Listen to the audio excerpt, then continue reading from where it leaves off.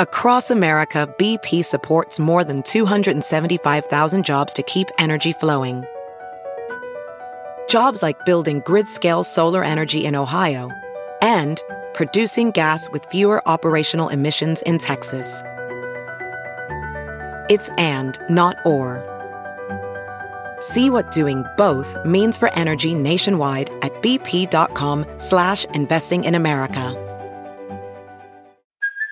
Hey, it's Kaylee Cuoco for Priceline. Ready to go to your happy place for a happy price? Well, why didn't you say so? Just download the Priceline app right now and save up to 60% on hotels. So whether it's Cousin Kevin's Kazoo Concert in Kansas City, go Kevin, or Becky's Bachelorette Bash in Bermuda, you never have to miss a trip ever again. So download the Priceline app today. Your savings are waiting. Go to your happy place for a happy price. Go to your happy price, Priceline.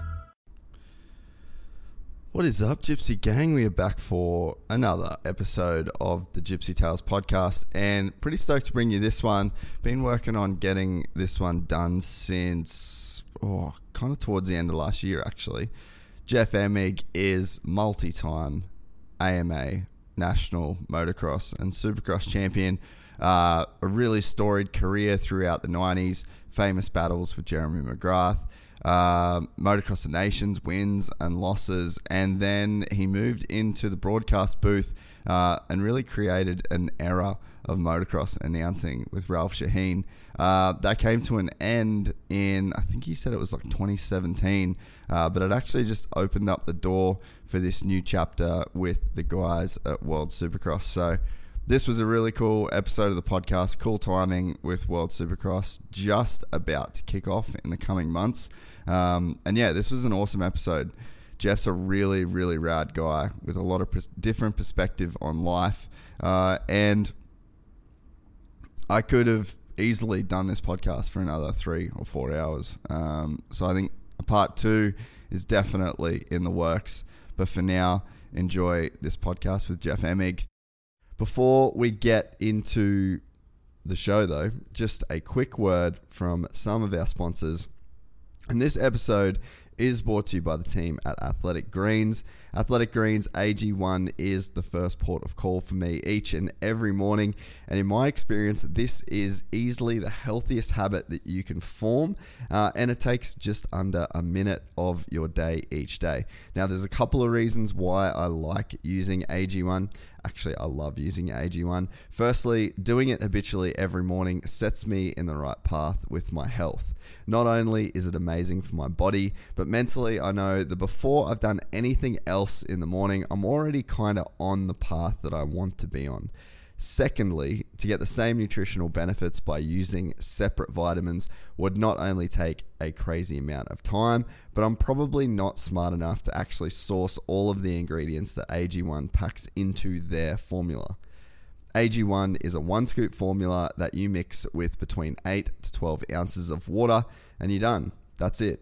And it has been a part of millions of mornings since 2010. Not only that, I really enjoy the taste of it as well. Now, since using AG1 on a consistent basis, I've noticed a massive change for the better on my overall gut health and digestion. I would feel bloated after eating big meals, and this left me feeling tired and lethargic. And I've also noticed a difference in my energy levels, and I seem to be able to maintain a more consistent level throughout each day. On top of that, I can notice a difference in my skin, hair, and nails. And let's face it, I'm not getting any younger. Maybe the best part about working with the team at Athletic Greens so far in 2023 is that it has been helping the Gypsy Gang as well. I've had a bunch of messages from people who started using AG1 after listening to the show, and they've all had their own success stories, and it's been really cool to hear. If you're looking for an easier way to take supplements, Athletic Greens is giving you a free 1-year supply of vitamin D and 5 free travel packs with your first purchase. Go to athleticgreens.com/gypsytales. Now you must use the link. This isn't a code. That link is athleticgreens.com/gypsytales. We are also brought to you by our friends over at Manscaped, and we thank them for sponsoring this episode. And if you didn't already know, the global leaders in below the waist grooming aren't just going gold this season. They're going platinum. You heard that right. Manscaped has taken their signature Performance Package 4.0 to the moon with their upgraded Platinum Package. With products ranging from shower goods to ball care, this is their sleekest, sexiest, and smoothest bundle yet. It's time to go platinum and join the now 8 million men worldwide who trust Manscaped by going to manscaped.com for 20% off plus free shipping with the code Gypsy Gang. Now, the Manscaped Performance Package 4.0 is the one-stop shop for the man that deserves it all, and you, yes you are the man that deserves it all. Inside this Platinum Package, you'll find their Lawn Mower 4.0 trimmer, brand new Weed Whacker 2.0, which is awesome, by the way. That is the ear, nose, and hair trimmer, the Ultra Premium Body Wash, Ultra Premium 2-in-1 shampoo and conditioner, which I go through quite a lot with all of this hair, and their Ultra Premium deodorant, Crop Preserver Anti-Chafing Ball Deodorant, which is handy for those days at the track, and their Crop Reviver Ball Spray Toner, Anti-Chafing Boxes, and the Shed Travel Bag to hold all of your goods. You get all of that in one package, and I can tell you it is extremely handy, especially that travel bag. That thing has gone all over with me. We've been working with the guys at Manscaped for a long time now, and I just can't tell you how important it is to just get a nice routine around grooming, and these guys just have it dialed. When you get one of these Performance Package 4.0s, it's pretty much like the last male self-care pack that you need to get, and it's one of the reasons why we love working with the guys at Manscaped. Now, you can get all of this for 20% off plus free shipping with the code GYPSYGANG at manscaped.com. That is 20% off plus free shipping at manscaped.com when you use the code GYPSYGANG. Get a taste of the finer things in life with Manscaped. Now, very similar to the team at Manscaped with their all-in-one performance package, this podcast is brought to you by the team at Crush Oz. They are the professional bike care company designed by riders for riders. If you head to crushoz.com, you'll see a whole host of amazing products to keep your dirt bike or mountain bike in A1 condition. If, however, you are looking for an all-in-one solution to detailing your whip, then I would suggest adding the Crush Pro Bike Care Bucket to your cart and working your way through that magic little box. It contains everything that you need to keep your ride looking amazing and is based around the premium range of Crush bike care products. This kit also includes 4 important tools to most effectively use these products. In this one handy bucket, you will receive the Crush Drivetrain Degreaser, 1 litre of foaming rapid wash, a 400 gram aerosol of after wash bike spray, the Crush Brush, which is ideal for all types of frames, wheels, and overall washing, the bike sponge, chamois, a microfiber cloth, and this all fits in one handy 10 litre bucket. Crush has been a long-time supporter of the podcast, and there is a reason that we look no further when it comes to taking care of our quiver of bikes. Find out more by visiting crushoz.com. We're also brought to you by the guys and the girls at the unbelievably good Fist Handwear. I have been putting in a bunch of motos lately, and I did the unthinkable the other day. Did a moto in a pair of other gloves because I ripped my fist gloves in a weird collision with some desert foliage, and I had to switch gloves, and I got the worst blisters I've ever got in my life. And look, it's not very often that I'll wear another glove, but when I do, it just makes me realize how lucky I am to have been wearing Fist Handwear for over 10 years now. If you have never tried Fist gloves, I suggest that you go to the website and go to fisthandwear.com. Use the code GYPSYGANG. You're going to get 15% off, but you are also going to get the most unbelievable riding experience of your life when it comes to gripping onto your handlebars, whether it's BMX, whether it's mountain bikes, whether it's moto. But they're called Fist Handwear for a reason. It's because they make the best handwear in the game. We're also brought to you by the guys at Tropical Auto Group. And if you're in the market for a new or used vehicle, then you can't buy anything without picking up the phone and calling Kyle. Kyle has been keeping us moving for the past 3 years and countless other members of the Gypsy Gang. Tropical Auto Group in Rockhampton stock Ford, Mitsubishi, Kia, Isuzu, and Great Wall. And for the last 12 months, we've been wheeling that new D-Max. If you're looking for a new ute for work or play, I cannot recommend that rig enough. We've driven it from Melbourne to Cape York, and it's safe to say she has passed the test. Head to tropicalautogroup.com.au and make sure you ask for Kyle. That's it for me and the ads. I appreciate each and every one of you. If you want to get these podcasts early and without the ads, you can head to gypsytales.com and join our membership site. You will get a link to a private RSS feed where this podcast has been up for over a week. Much more coming in the next few weeks. So once again, thank you all for listening. Stay tuned and see you on the next one. From the gang called Gypsy. Gang and they come and get Gypsy. Gang and they come and get Gypsy. Gang. I met a Gypsy. Gang. I met a Gypsy. You know, when you feel like when everything's good, like you know what that feeling is. Yeah. And then when you haven't ridden forever, you know right away, like it ain't gonna be like that. And that time that it takes to get back into bike shape, it really kind of sucks, you know. I mean, on that side of it, but it's still. I mean, I really enjoy it. That's why I do it. You know? How in shape did you get for Loretta's? Full on. Really? As good as I could be at that age, yeah. For sure. Like testosterone replacement, human growth hormone, no, that good a shape? No. I just stopped drinking for like 3 months, you know. Tried to get some sleep, rode my mountain bike a bunch, you know, doing motos with, you know, keep in mind, you know, I've ridden a 150 for the last four years or so. And so, you know, each step of the way, you're kind of making the bike better and getting a little more serious. But what sucks is, like yesterday, I went out to Fox Raceway and still kind of learning my bike and, you know, like I said, out of shape. I mean, there's at least like 12 top pro guys that are out there, you know. Anderson's blowing by me. Like every third lap, he's lapping me. Yeah. You know, and you're like, you know, so you really have to put the ego in check. You can't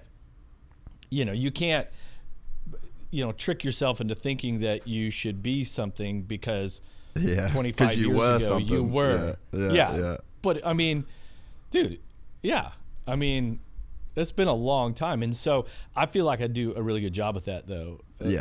I'm just really conscious of those guys because what always goes through my head on days like that is I don't want to make a mistake and, like, you know, accidentally clip one of these guys or mess up their lap times or, you know, do something where they get hurt or something, you know. It'd be the last thing that I'd want to do, you know. I mean, you know, I'm even super conscious of it. Like, I know these guys are on the clock and they're pumping out their laps. You know, somebody else can block their lap time, but it ain't going to be me, you know. Yeah. So I personally think it's rad that you're still not just riding, but, you know, you're kind of out there, you're in super good shape. Like, I think that, you know, you switch gears from being this aspirational 250 Supercross champ, like outdoors dude, like that's aspirational to a point. But then I think now, I think one of the, I don't know, maybe one of like the key things you can do as you get a little bit older is just be a general ambassador for the sport because, I mean, dude, to be riding in your 50s, like that's what I want in my life, you know. I remember, so some years ago, a whole group of us, you know, had a big friend group, and Victor Sheldon, the jet ski champion, right? Yeah. He was turning 30, and we went to his birthday party, and I remember thinking, holy shit, he's 30. He's so damn old. Yeah. Right? And, you know, once you get there, you realize, oh, no, that's, you know, whatever you thought then. But, I mean, to be fair, you know, things, it really started to change for me when my eyesight started to go, and that was probably when I was 47, 48. Yeah. And most guys say, oh, no, you know, usually it's 40, 42 is when it goes, but for me it was a little bit later. But surely when I ride, like, you know, things just aren't as crisp and as they used to be. And that's maybe the most, you know, the most frustrating thing is really being able to, like, you just see every grain of sand, every, you know, everything is just so, in like 4K, Yeah. And now I'm back to like standard definition where I'm kind of seeing some shaded areas. Yeah. And that really is the thing, other than not being in great shape or, getting a little arm pump or whatever, the eyesight thing, I think, is what really slows you down. Huh. Man, I've always... when you get to this age. I've always wondered because, obviously I wear glasses. Like if I'm not riding or doing jiu-jitsu, I'm wearing glasses. Like I can't see fucking anything, man. And I've always wondered... See, I wear readers. Like in the mornings, I'll get up, and if I'm on the phone laying in bed, I gotta have some readers on. Or if I go to a restaurant, the worst thing is you go to a restaurant, nice Italian restaurant, low light, start to have a little glass of wine. Once that wine hits, I can't see shit. I'm the guy with my phone out. I got the light going. Taking a picture and like zooming in on it. Yeah, exactly. Yeah, right. Yeah, I wonder if how much that's me making excuses for being slow. But I've always wondered, like, I wish I had a really good it's a valid pair of one, glasses. so you can pull that card. Yeah, you can pull the card if you want. It's valid. I think I might need to. Hey, but you know what's interesting? Thinking about eyesight, I never this never was an excuse during my career, but I look back now and you think about this thing and that thing. For me, Supercross, I always felt like it was really hard to see. Yeah. Nighttime, the lights, my eyes used to water a lot, and even now when I ride, like even on the hottest days, I tape my goggles up all the way around my goggles because any sort of airflow makes my eyes water. My eyes are kind of watering right now for some reason. But I specifically can look back and think, wow, man, I remember that race, like if the the stadium lighting was weird or something had an issue. And you correlate it to racers, and like if you've ever played golf with Carmichael or McGrath, like when you tee the ball off, they're like, oh yeah, your ball's way down there. Yeah, I'm like, I can't see shit. Yeah. Those guys have excellent eyesight, and I wonder if that wasn't something that was a big advantage for them. Man, it's crazy. I don't think it gets talked about that much. But there was a video, Wes's video that they did for Flight Plan with Jet. There was a Unadilla last year. Jet was having a bunch of crashes. It was just like a real off day for him. And in the video, Dazzy Lawrence goes, man, your eyes are just too quick today. Like your eye speed, I can tell your eye speed's too quick. He's like, today's just not your day. You're too fast for the track. And that comment stuck really in my head. I mean, first of all, imagine knowing your kid that well that you can make a comment like that and just be so bang on. But then secondly, that eye speed, because I mean, dude, I've always thought that, like even like now in Dubai, there's this, I'm riding this massive sand track, and it's like a 6-minute lap as time. Opposed to the really hard clay tracks that are there. That's all I got. Nah, there is one like kind of hard pack track, but I haven't fucked with it because I'd have to put a different tire on. But yeah, like I notice at high speeds, man, like I can't really see shit. And I'm like, I wonder if that's the same for everyone. It just looks like one big blur, and I'm just fucking holding the thing wide open. And after a while, you just like kind of know where the track goes. I seen this Instagram post yesterday, day before. I passed it around to my friend group. It was a story about Senna when he clips the wall and comes in, and he's like, no, the fucking wall moved. And you're like, really, dude? Come on. You might not. You sure it wasn't you?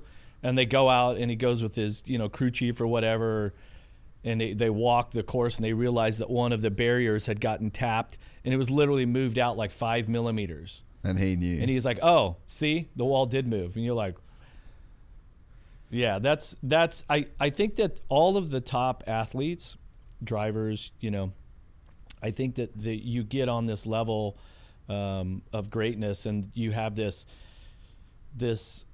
focus and vision and this ability to see the sport, what you're doing, slow things down, and to be so precise that average rider, like in our sport, you can try to explain that to them, but they're like, they don't know that. Yeah. And people ask me all the time, like, with the top riders in the sport, and let's just use like James Stewart, for instance, because to me he's one of the most dynamic, explosive riders that I ever got to analyze. And it's like, well, how does a guy do that? And in my opinion of it, or analysis, is that in his mind, everything is going slow. Just normal, yeah. That's all fine.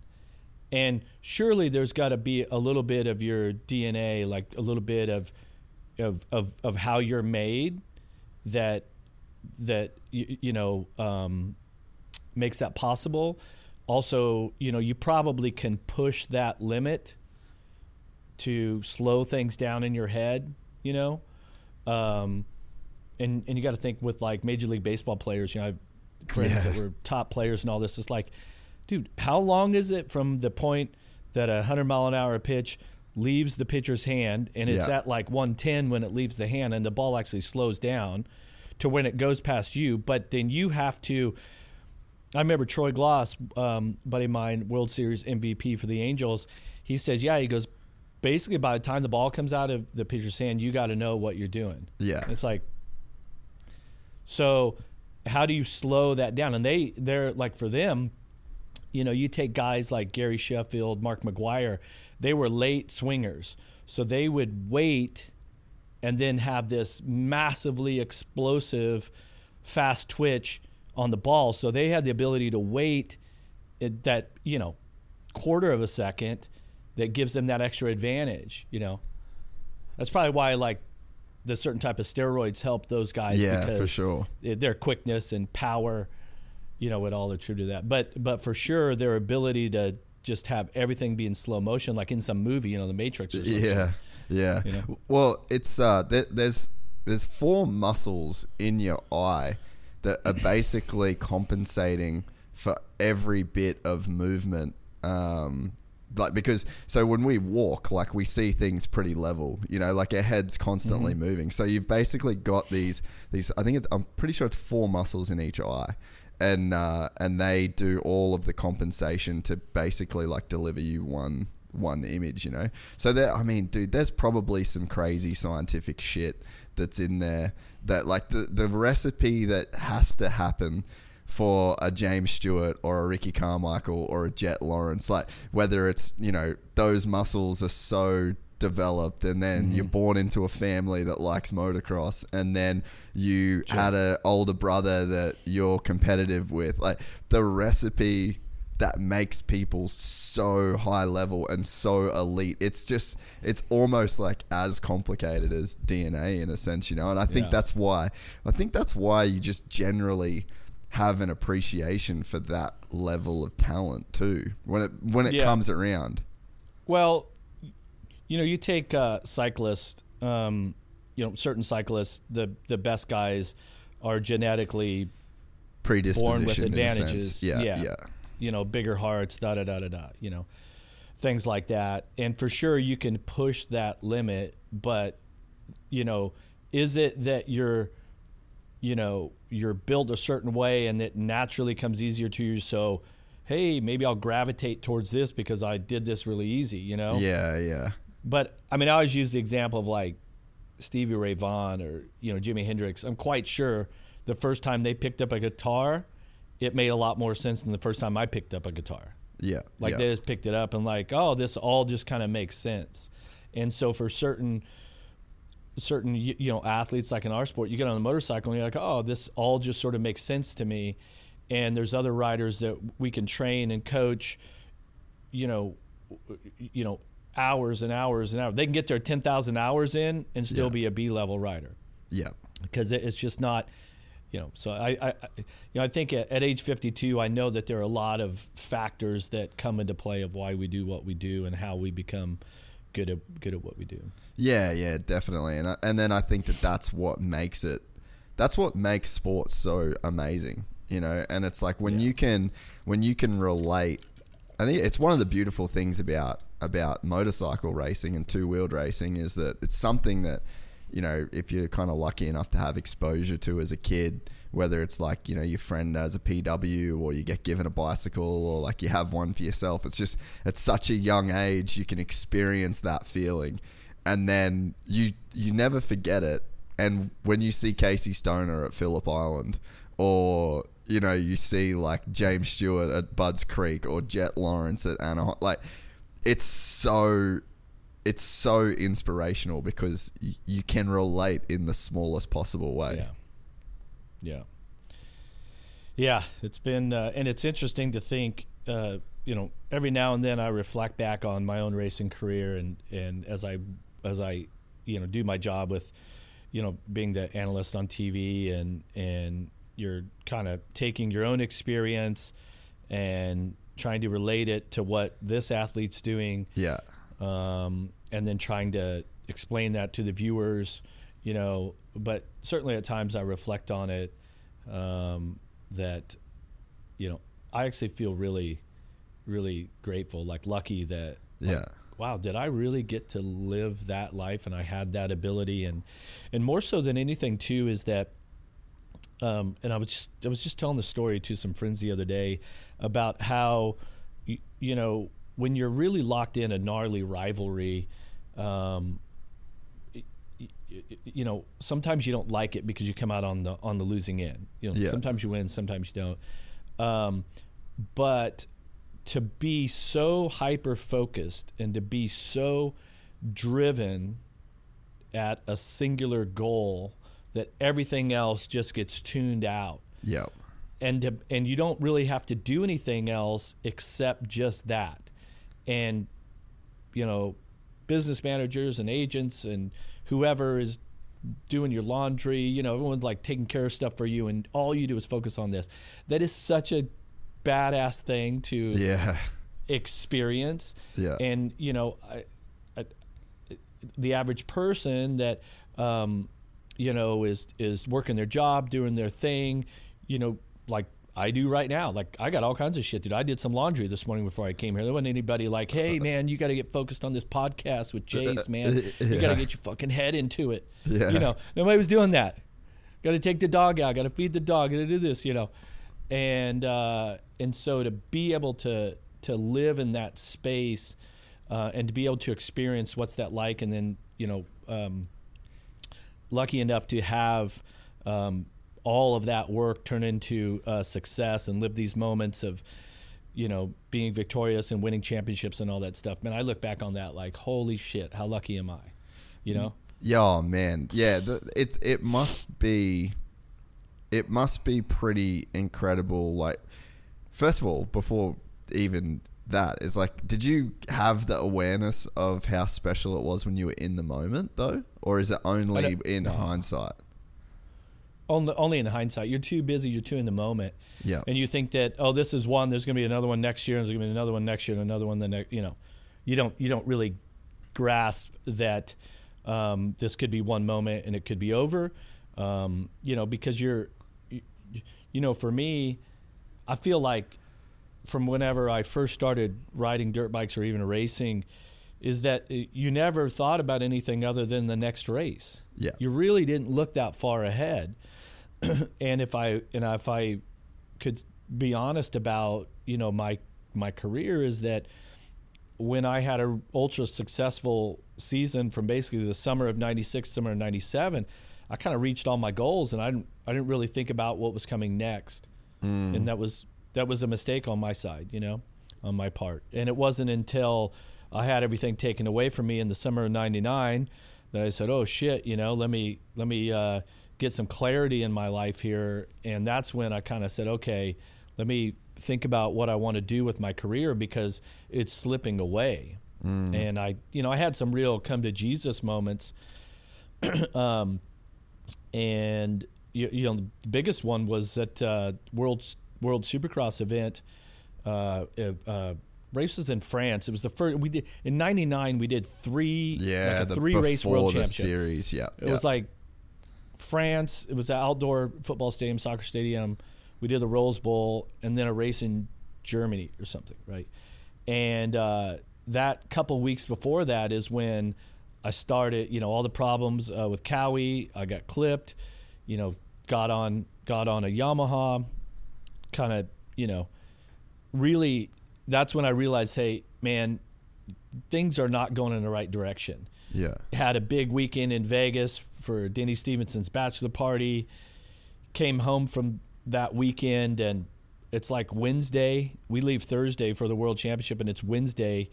And my mechanic team, business partner Tim Dixon, he's like, "Hey, are you going to ride before we leave?" And I'm like, "I don't think I can, dude. Like, I don't think I should be on a motorcycle today." And it's like, wow, that's really not the right training program. That's not the right place to be in. Yeah. And that weekend we go to that race, stacked race. A ton of good guys from all over the world were there, and I got third that night. And I remember being on the podium. It was like outdoors, and it had rained, so sort of the area where the stands were covered, but the center of the soccer pitch was open. The track was built around the soccer pitch. And I remember being on the podium, and like all the media's there and photos, and hold my. I think I kept it's kind of like a silver plate was the trophy for third, and I'm like, this is the best damn third anybody's ever got. The fact that I got third tonight, Yeah. like this is like, I cannot believe that I'm on the podium here tonight. And what's crazy is at that moment, I really enjoyed the moment. I enjoyed the race, and you had to walk like kind of catty corner across the stadium to get to where the pits were. So I'm walking across the grass on the football pitch, and I'm literally in the middle of the stadium.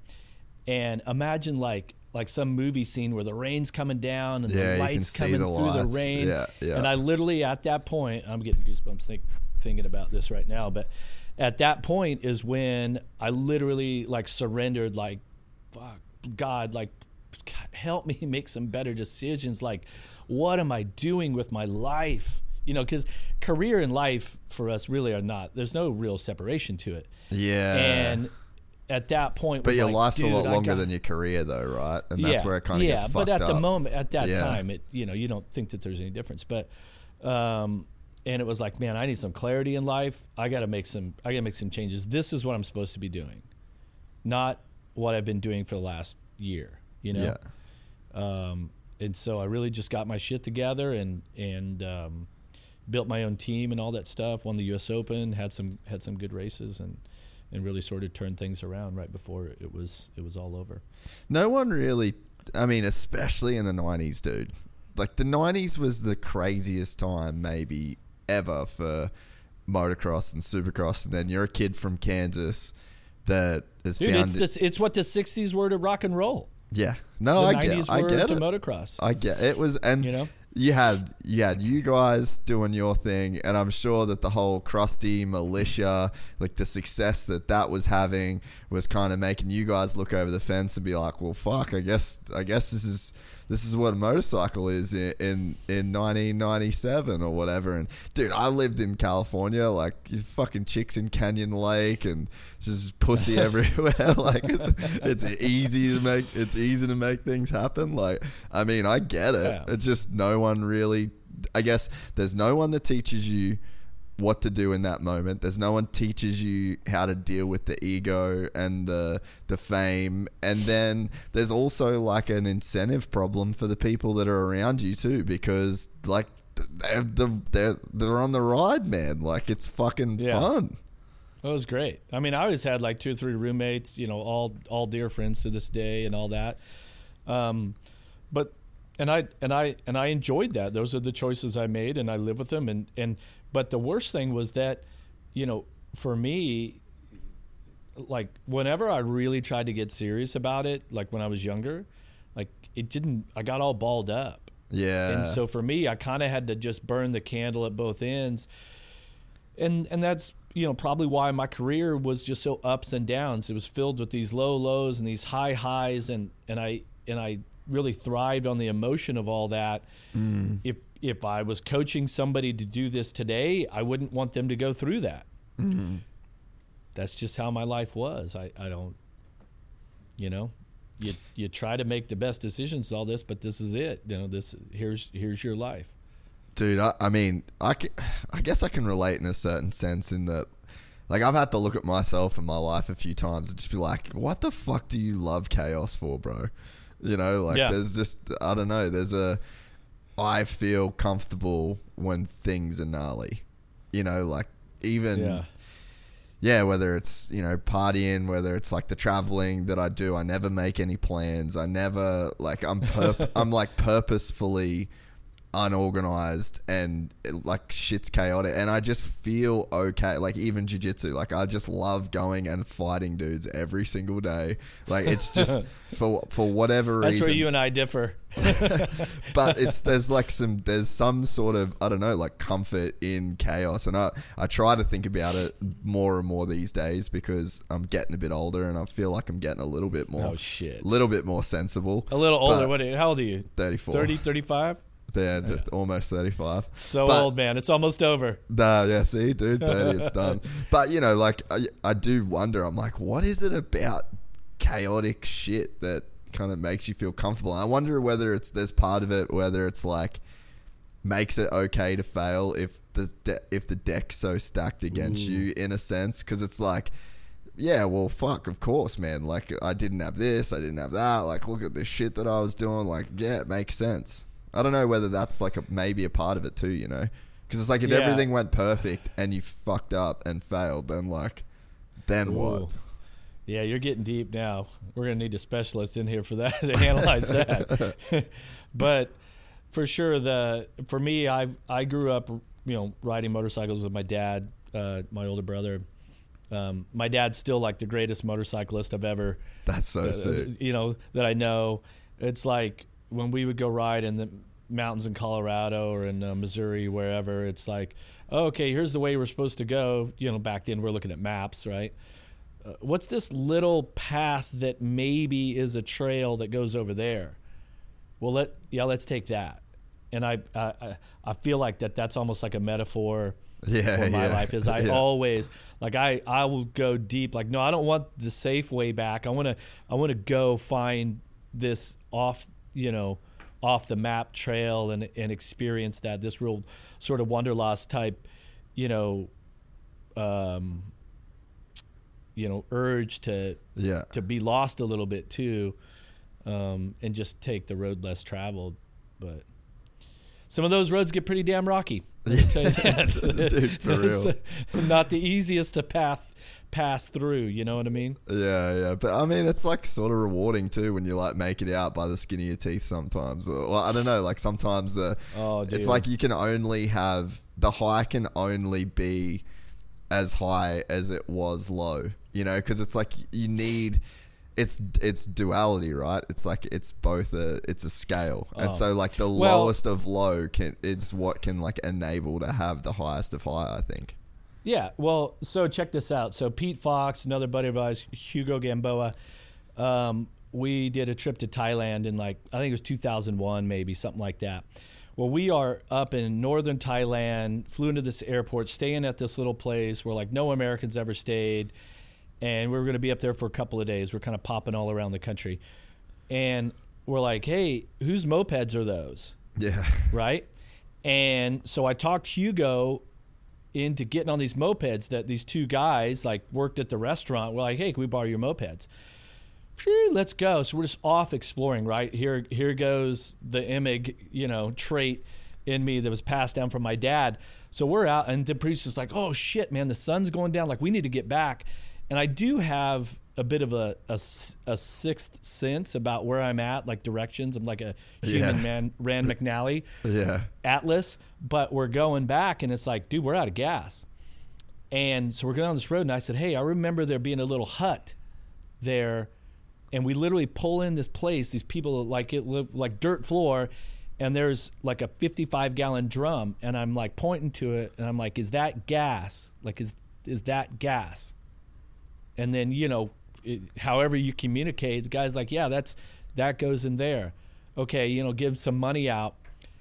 And like, we wouldn't have made it back.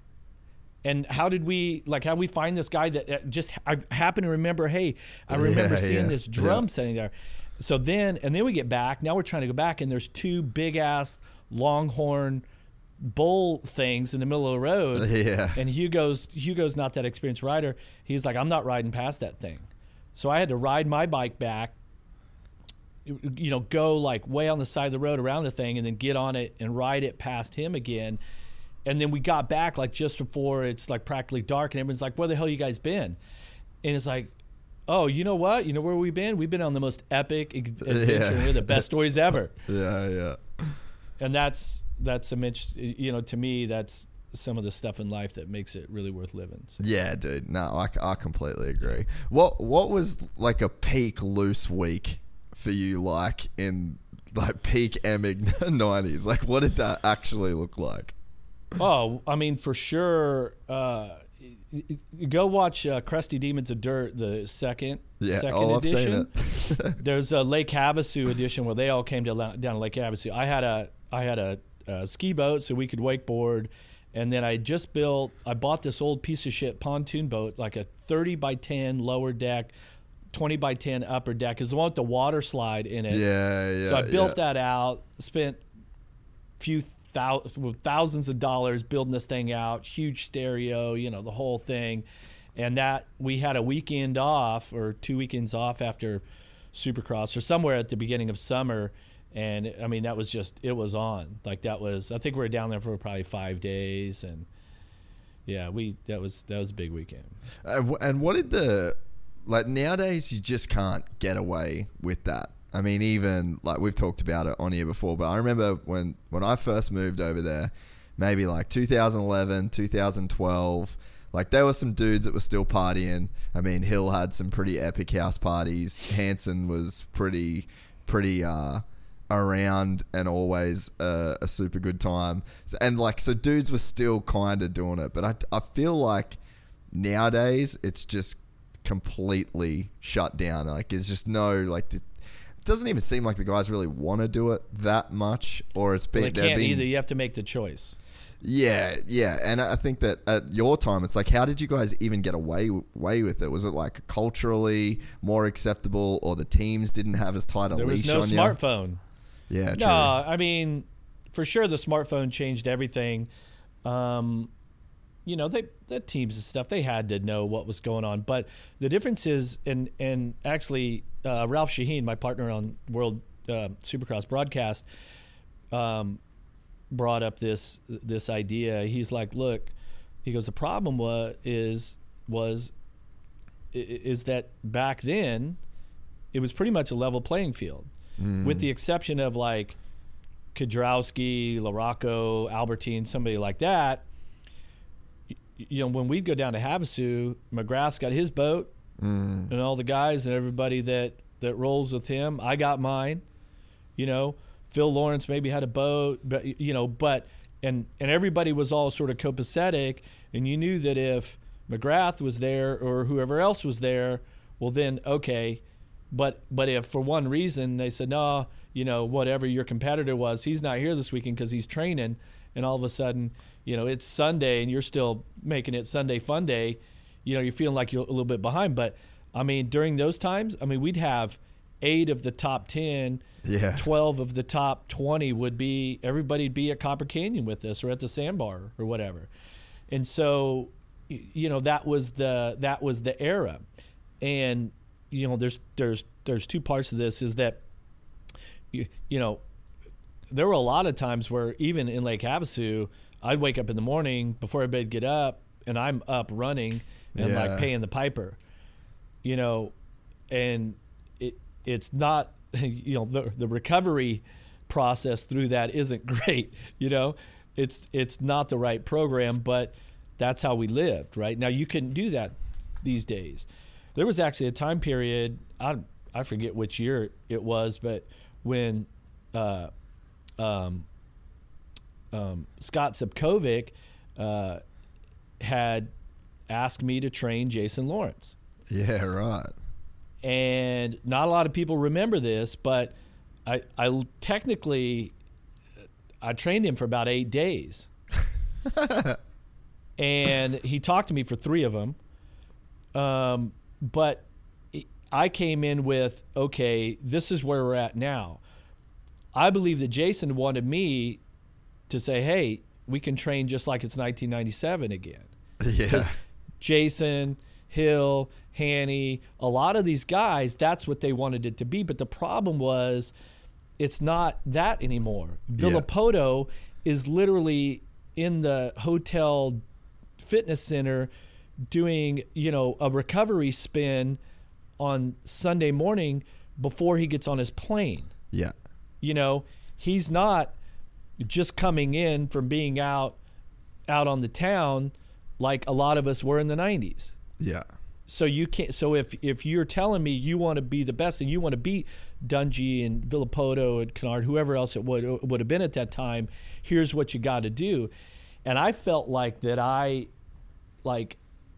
felt like that I was going to be able to really connect with him, but it didn't take. I mean, it was less than a week before he kind of just shut everything off. And I mean, I don't think that he wanted to hear what I was, where I was at, to saying, okay, this is what you're going to have to do to win now, Yeah, Scott Sapovic just sent him a copy of Fresno Smooth and was like, Jeff Emig.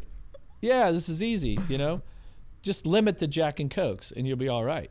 What were the 3 days like that you were with him? Because for context, I've never met him properly and hung out with him, but since I started the podcast, we've actually spoken a bit, and he really seems like a fucking nice, cool guy. Yeah, underneath, totally.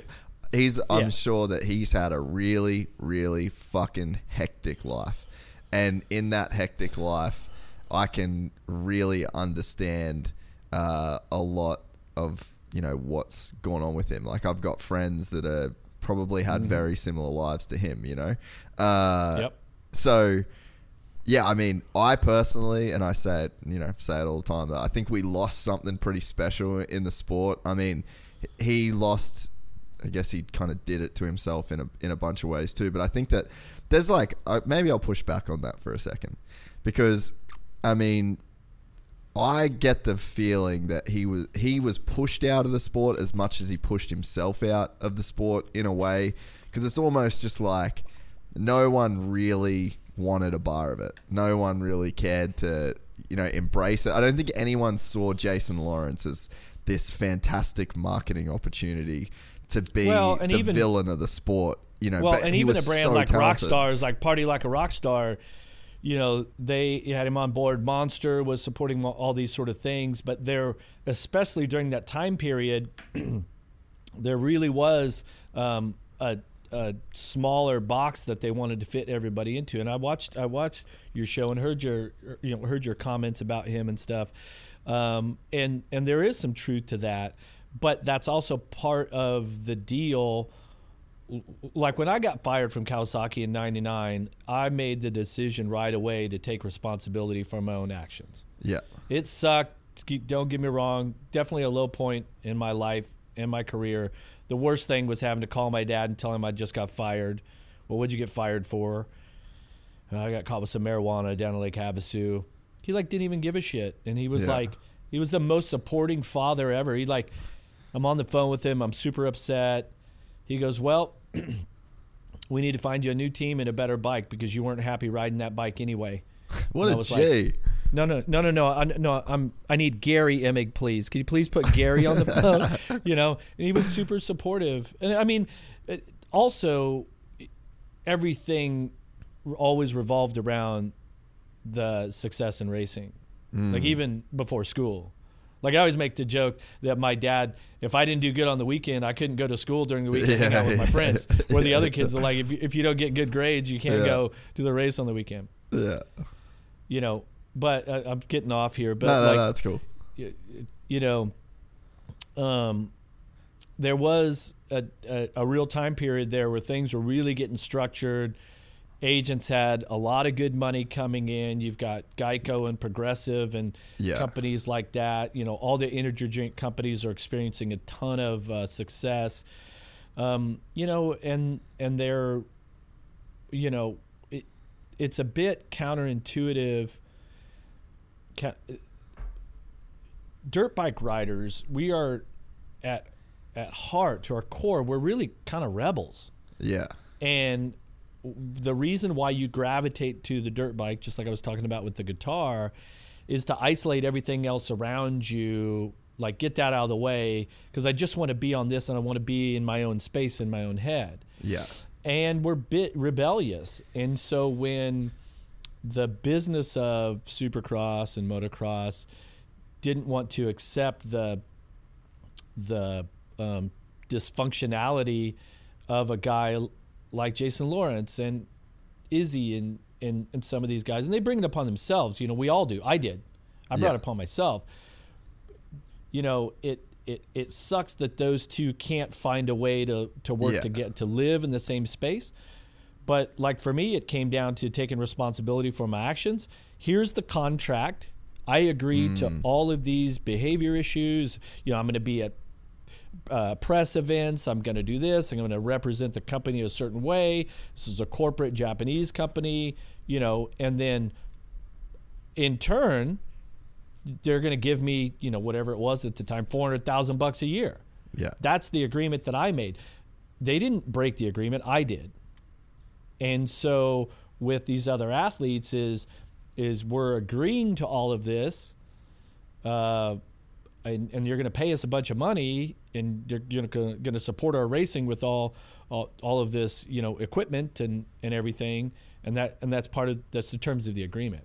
Yeah. And then you break those, and then you have an issue. But then, also, with a lot of these athletes that came through the 2000s and early teens, is they really wanted to be able to have it both ways. And right now, the level of commitment that the athletes have to have, watch Supercross right now. Is any of these guys out till 4 a.m. after the race getting smashed? Like, no, you can't do that. You ain't running with Tomac and Webb and Sexton and everybody. I could barely pull off this podcast without fucking 8 hours of sleep a night. So yeah.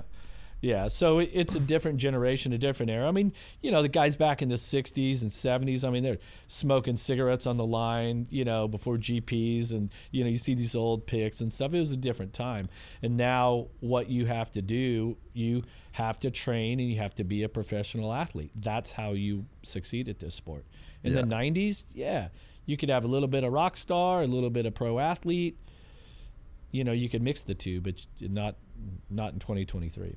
Yeah, no, I feel you. So when you got caught in Havasu so that was by the cops, or so it wasn't like the team found out or something like that. What was, because that's what's fucking crazy to me right now, is like California is the most, it's like a stone state. Well, it was Arizona actually, so it was on the Arizona side. California, okay. California, it would have been like no big deal. Like, that's hey, what I move wondered. on your way. But Arizona is zero tolerance. Yes. And not that it makes a difference, but it's like, you get caught with a tiny little bag of weed that's like about as big as the end of your thumb.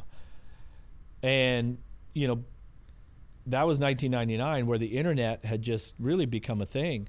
Yeah. And so public records and all this, someone along the line saw the public arrest records and all this sort of stuff. And then it didn't take but a couple days for it to sort of circulate. Fuck, man. That's so hectic. I guess we'll preface this by saying there's a bunch of people that are in jail right now for that. And, in states that are legal. So, obviously, it's not the worst case scenario, but, it's pretty fucked up. Well, to me, it doesn't come back to whether it was legal or not, legalized in multiple states and accepted everywhere now. It comes down to the contract and that I agreed to certain terms. Some years ago, when Dave Despain had the Dave Despain show on MAV TV, I did his show, and he came straight out of the box with, hey, you had this deal happen in 99. Now here in the state of California even, this is a substance that's legal. It's pretty accepted. It's really no big deal. At the time it wasn't. And I appreciated that he sort of prefaced that and sort of brought it forward, where it's like, it's not like I was in 99, I was off in some hotel room, in the corner, like Pookie. Just, it's like, Hey, some people would argue that it's less harmful than alcohol and all that, well, so I don't Jeff, want to get into any of that. I'll have you know that science would argue that it's less harmful than both. Hey, massive proponent here. So yeah, to each their own. I have no judgment either way. People do whatever you want to do. But for me, when all that went down and it really forced me to take a look at my career and where I was going, and so at least for the last sort of 3 months that I rode and raced as a professional, I feel like I really was in the best place of my entire career. Yeah. Well, I mean, and that's like, we kind of said it before, like obviously, yeah, like your career and life are one in the same for the whole time, really. I mean, even for me, like my career and my life, I try and keep it as like separate as possible, but you can't. Like, it's all you think about. It's like, there's a goal that you have, or like a process that you're committed to, and it's sort of all consuming. But there, like you said, that's a beautiful thing as well. But like at a point, it does end, especially in like the motocross side of things. It's like your career ends, and it's almost like, okay, so what lessons can you take out of this that just like lead you into the next 50 years that you've got to just be a good human? Yeah. Well, you try every day, but sometimes you fail, Yeah. So we started talking about Loretta's because you did it again at way back when. That's where we started. And how was that experience for you? Because I'm going to be suiting up at World Vets this year. Obviously, it's a bit different for me going to World Vets as to you going to Loretta's. But as an unfit and underprepared person, it's become a bit of like a North Star for me a little bit for the year, So like, was it kind of one of those deals for you where you were like, oh man, I'm going to do this and I'm going to train and I'm going to like take it for what it is? And what did it end up being what you wanted it to be? Yeah. And it kind of gets you into that mindset of being a racer again. Yeah. And doing a lot of the similar things, and you really, you test yourself in a lot of ways, and to me, when I don't ride, I find that I'm really less structured. And even this last week that I got back on the bike again, it's like everything. I'm just busy and everything's structured. Obviously, it's good for business, because a lot of my business is in the motorcycle industry. And it really helps keep me connected to riding and the mindset of a rider and a racer. And we've got World Supercross starting up here in a few months, and so to have my head in the place of being the racer, as far as being an analyst, it helps with that. But I just really enjoy it also. And people ask me, hey, you're going to ride Mammoth this year? You're going to do this race or that race? Yeah. Certain places I like and certain ones I don't. I love doing the race at Loretta's. I'm actually, this year I'm going to do the qualifiers back in Texas. So when I get done here, I'm literally loading up and driving 21 hours to Texas. Yeah, because my mechanic BJ Burns is back there, and it's like I just want to get out of California. I want to go do this somewhere else. Just have a new experience. But I love going down to Loretta's ranch for the week. It's a long week. You're all excited, and then about halfway through, you're like, holy shit, I still got 3 more motos to go. Yeah. And then you start to see the light at the end of the tunnel. But I love the experience. What the Coombs family and their team, Tim Cotter and everyone involved, it's just it's like Mecca for motocross. It really is like a pilgrimage to get there. And so I raced there at age 50, so two summers ago. Dude, it's like not like the qualifying is super hard at this age, but you got to have your shit together. And then when you get there, I mean, the vet classes, we race shorter races, are only I think 15 minutes or something. But the track's feels like 30-minute moto, bro. So much gnarlier than what people think. It's not like it even used to be. Let's say I raced as a veteran in 2002, so I was 2 years out of my pro career. Yeah. And the track has changed since then even. Like, it's really difficult and it's really challenging, but that's also part of the appeal, is that it's challenging. Yeah. And I love being down there with all the people, all the fans. I mean, that's my group. I mean, I raced there in 1983. Yeah. And now I'm going to race there again, hopefully, in 2023. Dude, that's 40 years. That's 40 hectic, years, man. Yeah. So. No, it's wild, man. I've never been. That's one race I've never been to, and I think if everything lines up, I'm gonna go this year just to just drink some beers and just be a complete super fan. Well, I'm gonna take it a little less serious. I was pretty serious last time. Yeah. Because I was nervous because the last time that I had raced it was 2006. So I did 02, 03, and 06. So it'd been a long time since I'd been back there. And yeah, there's pressure. You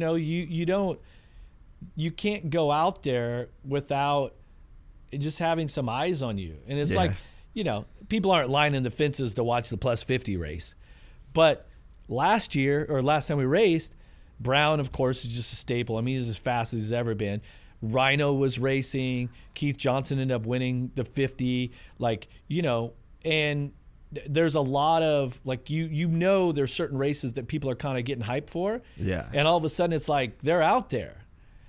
And so you don't want to embarrass yourself. So there's that. It's I would love to compartmentalize it and just say, yes, I'm just going to go do this for me. Yeah. But that thing is there. Yeah. And I feel like I do a pretty good job with expectations and even ego.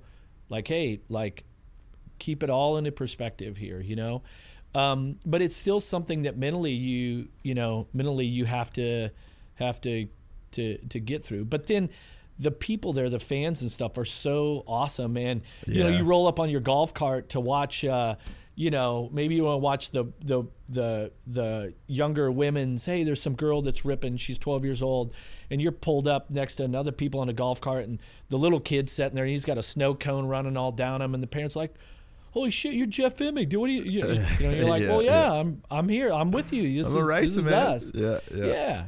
You're down at the creek or whatever, and in line up on top of Stagecoach to get an ice cream cone in the afternoon because it's hot. And, all these friends are there that now their kids are racing, So, yeah, I don't know. I guess we'll see if I'm there a few months from now. That'd be great. When I did it at 50 and I did the documentary with Verb and all that. Which was really cool, by the way. Thanks. I appreciate it. And it's like, well, are you going to do it again? And I'm like, I don't know. I guess we'll see. And so you always wonder, well, when's the last one going to be? Dude, and last year I had no interest at all in racing, and now this year, just a month or so ago, it's like, hey, I think I'm going to do this again. Dude, it's cool, man. And you never know when the last time you're going to do anything is. And I think that if you can keep that in the forefront of your mind, just in day-to-day life, then you're going to live a pretty dope life. At some point, it's like the last time you ever pick up your daughter.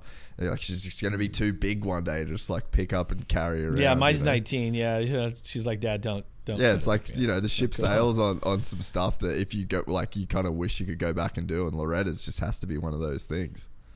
Yeah. I think, though, being a father, I've done a really good job of looking forward to tomorrow. Yeah. And I'm kind of generalizing this, but I would say that most moms want yesterday. Yeah.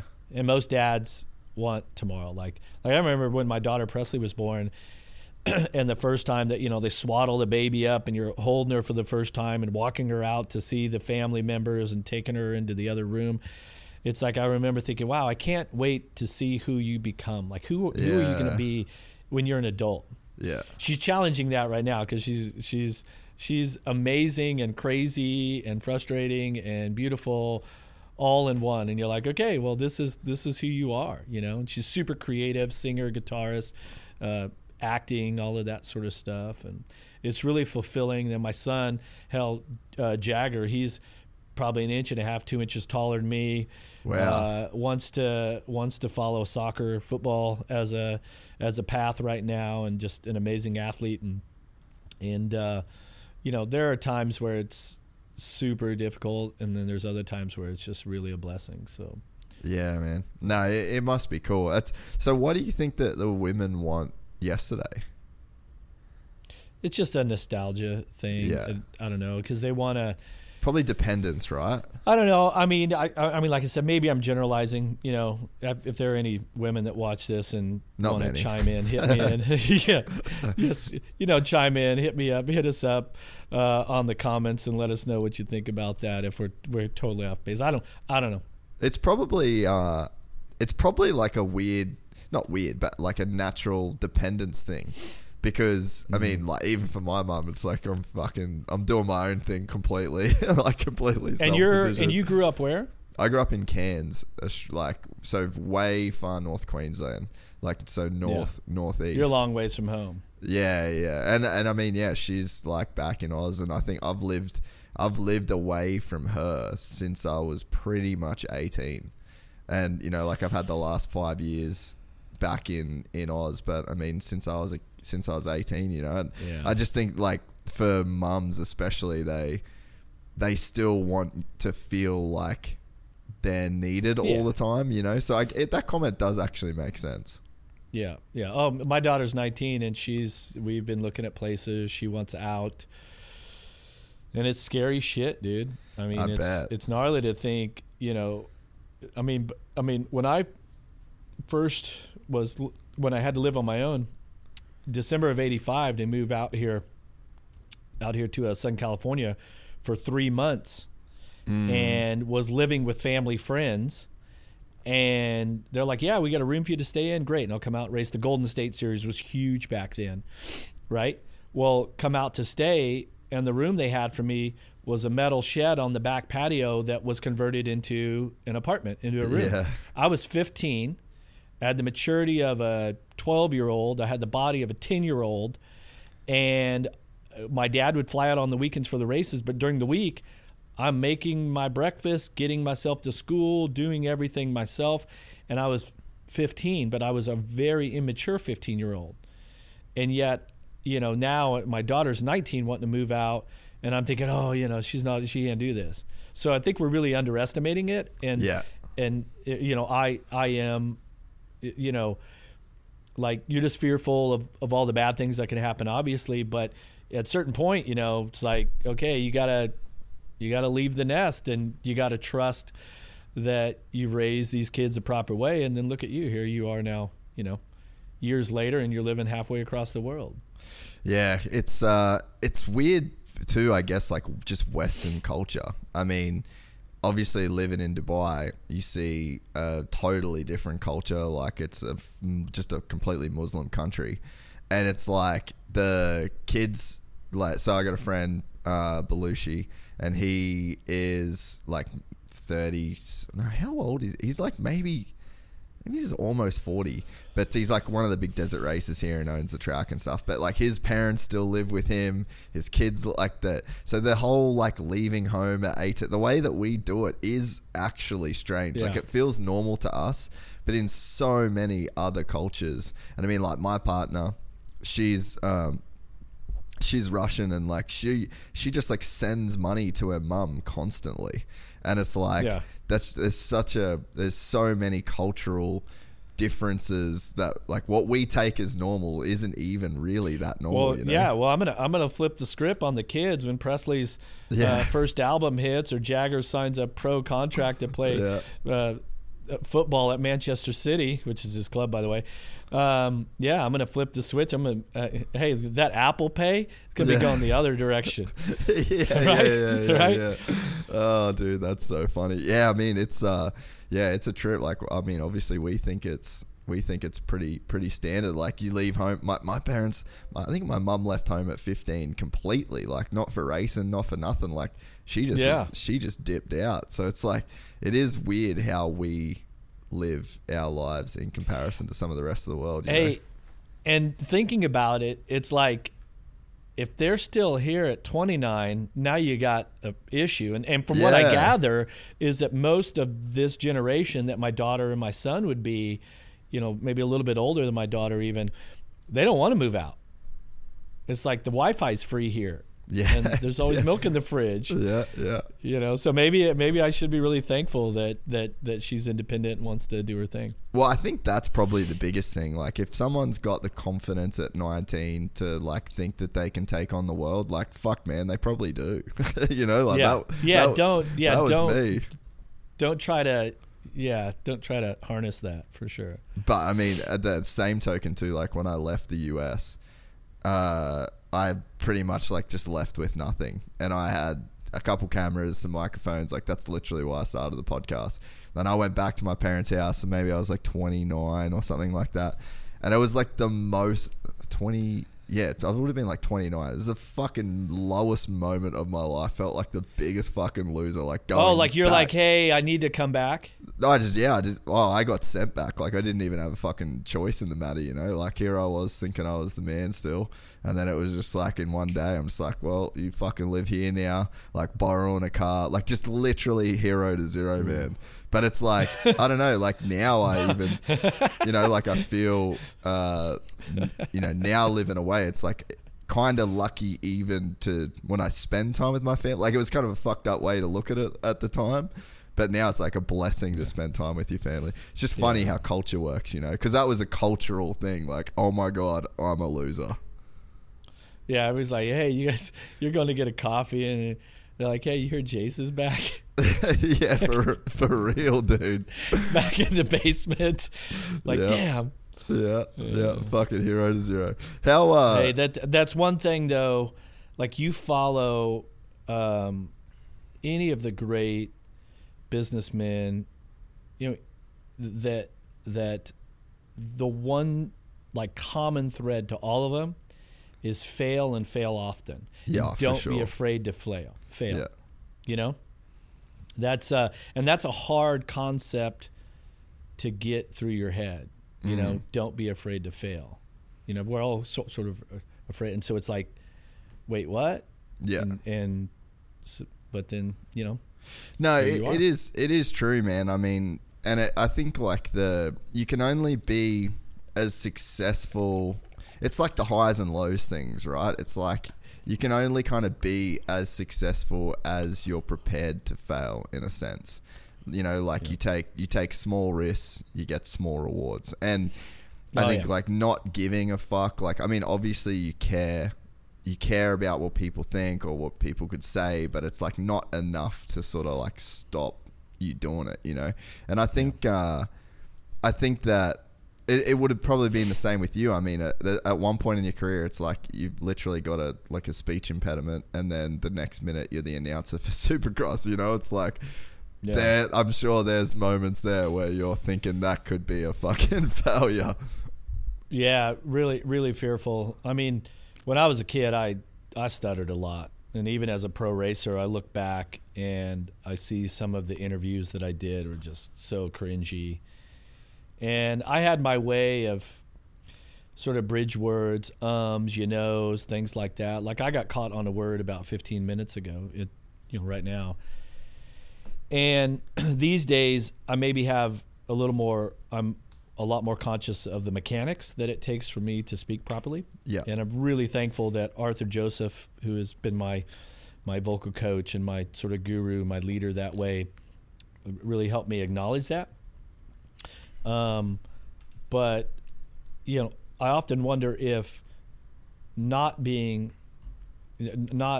able to get out what I wanted to say then manifests itself once I earned a certain level of success, racing, and confidence, arrogance, ego, all these sort of things. So, okay, now I do have something to say, and then given the platform for it. Like, because I always I envied guys like Rick Johnson or Bob Hanna or somebody. With it. Oh, dude, they come in the room for the press conference or something, and they're just owning it. Yeah. And I'm like afraid that I'm going to get asked a question, and I'm not even going to be able to speak. And then that would have been somewhere heavy, along dude. the line that changed. And I mean, you know, looking back on some of the stuff during the 90s, just some interviews I gave and stuff, was just such a prick, like such an asshole. Like, who is that guy? And certainly been moments that I'm not proud of, embarrassed by even. But I was always driven to be on the broadcast, and certainly fearful as hell, like scared as can be. I mean, I remember when was thinking about the Supercross position with the broadcast at the end of 05, going into 06. They gave the job to Denny Stevenson. Yeah. Dear friend of mine. That position became available again, and so they flew me up to Chicago there, and was going to do a voiceover test the next day. And I remember being on the plane, and I'm sitting there looking out the window, and it's nighttime, and I remember it kind of hit me like, what the hell am I doing? Like, what? Like, I'm being, like, literally, fear just came over me, like, holy shit. Not only, like, the stuttering issue, but then also you are now going to expose your thoughts to everyone. That's your job, is to analyze and think and tell people what you think, what's going through your head, and that also was something that I was worried about, like what if I say the wrong thing, what if what I say isn't what everybody wants to hear, and they don't like it, and all these sort of things. And so but eventually I just had to face those fears and agree to do it. And the first race that I did was the U.S. Open of Supercross in 06. Did that race with Ralph Shaheen, and then the rest was history. Dude, I mean, there's a lot to it. Like, I don't think the average person will never put their self out there on a level to be criticized by thousands of people, tens of thousands of people, millions of people. I mean, it's I don't know, like, it's definitely a weird thing. I don't think about it near as much as maybe I should at times. But I mean, yeah, that's the reality of it, So I mean, there's that's just one thing to kind of get over, and then there's obviously all the rest of the work that goes into it once you're even in that position. Yeah. Well, and then your job is to analyze and pass judgment on very confident, high ego individuals that work their ass off to do things right, and then you're the old guy, the old has-been, the washed-up guy that's criticizing them for doing this or that, or praising them if they do it right.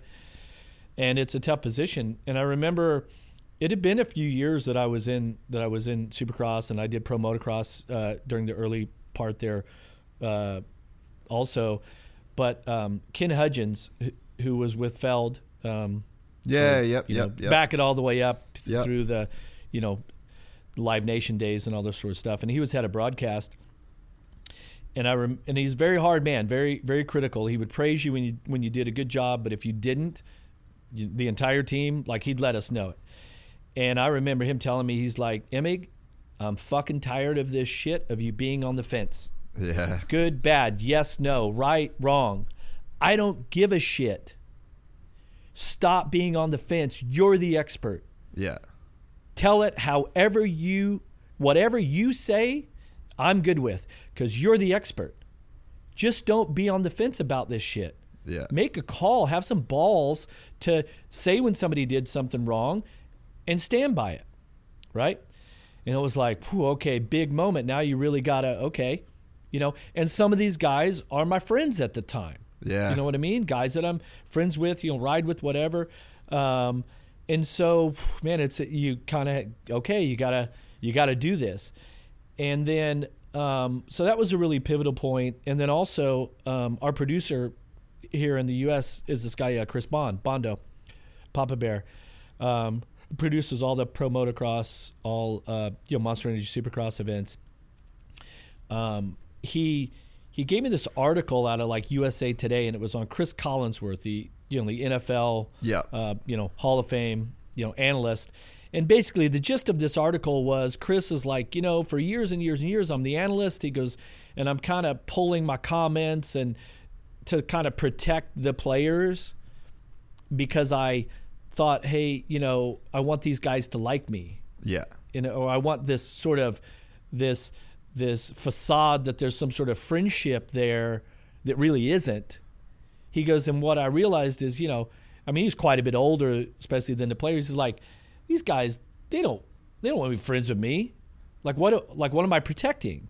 Like they don't give a shit. Like Yeah. there is nothing to protect here. Yeah. I'm doing a disservice to myself, my team, and the fans if I don't just call this game like I see it. Yeah. He goes, and once I was able to do that, he goes, I became a much better analyst.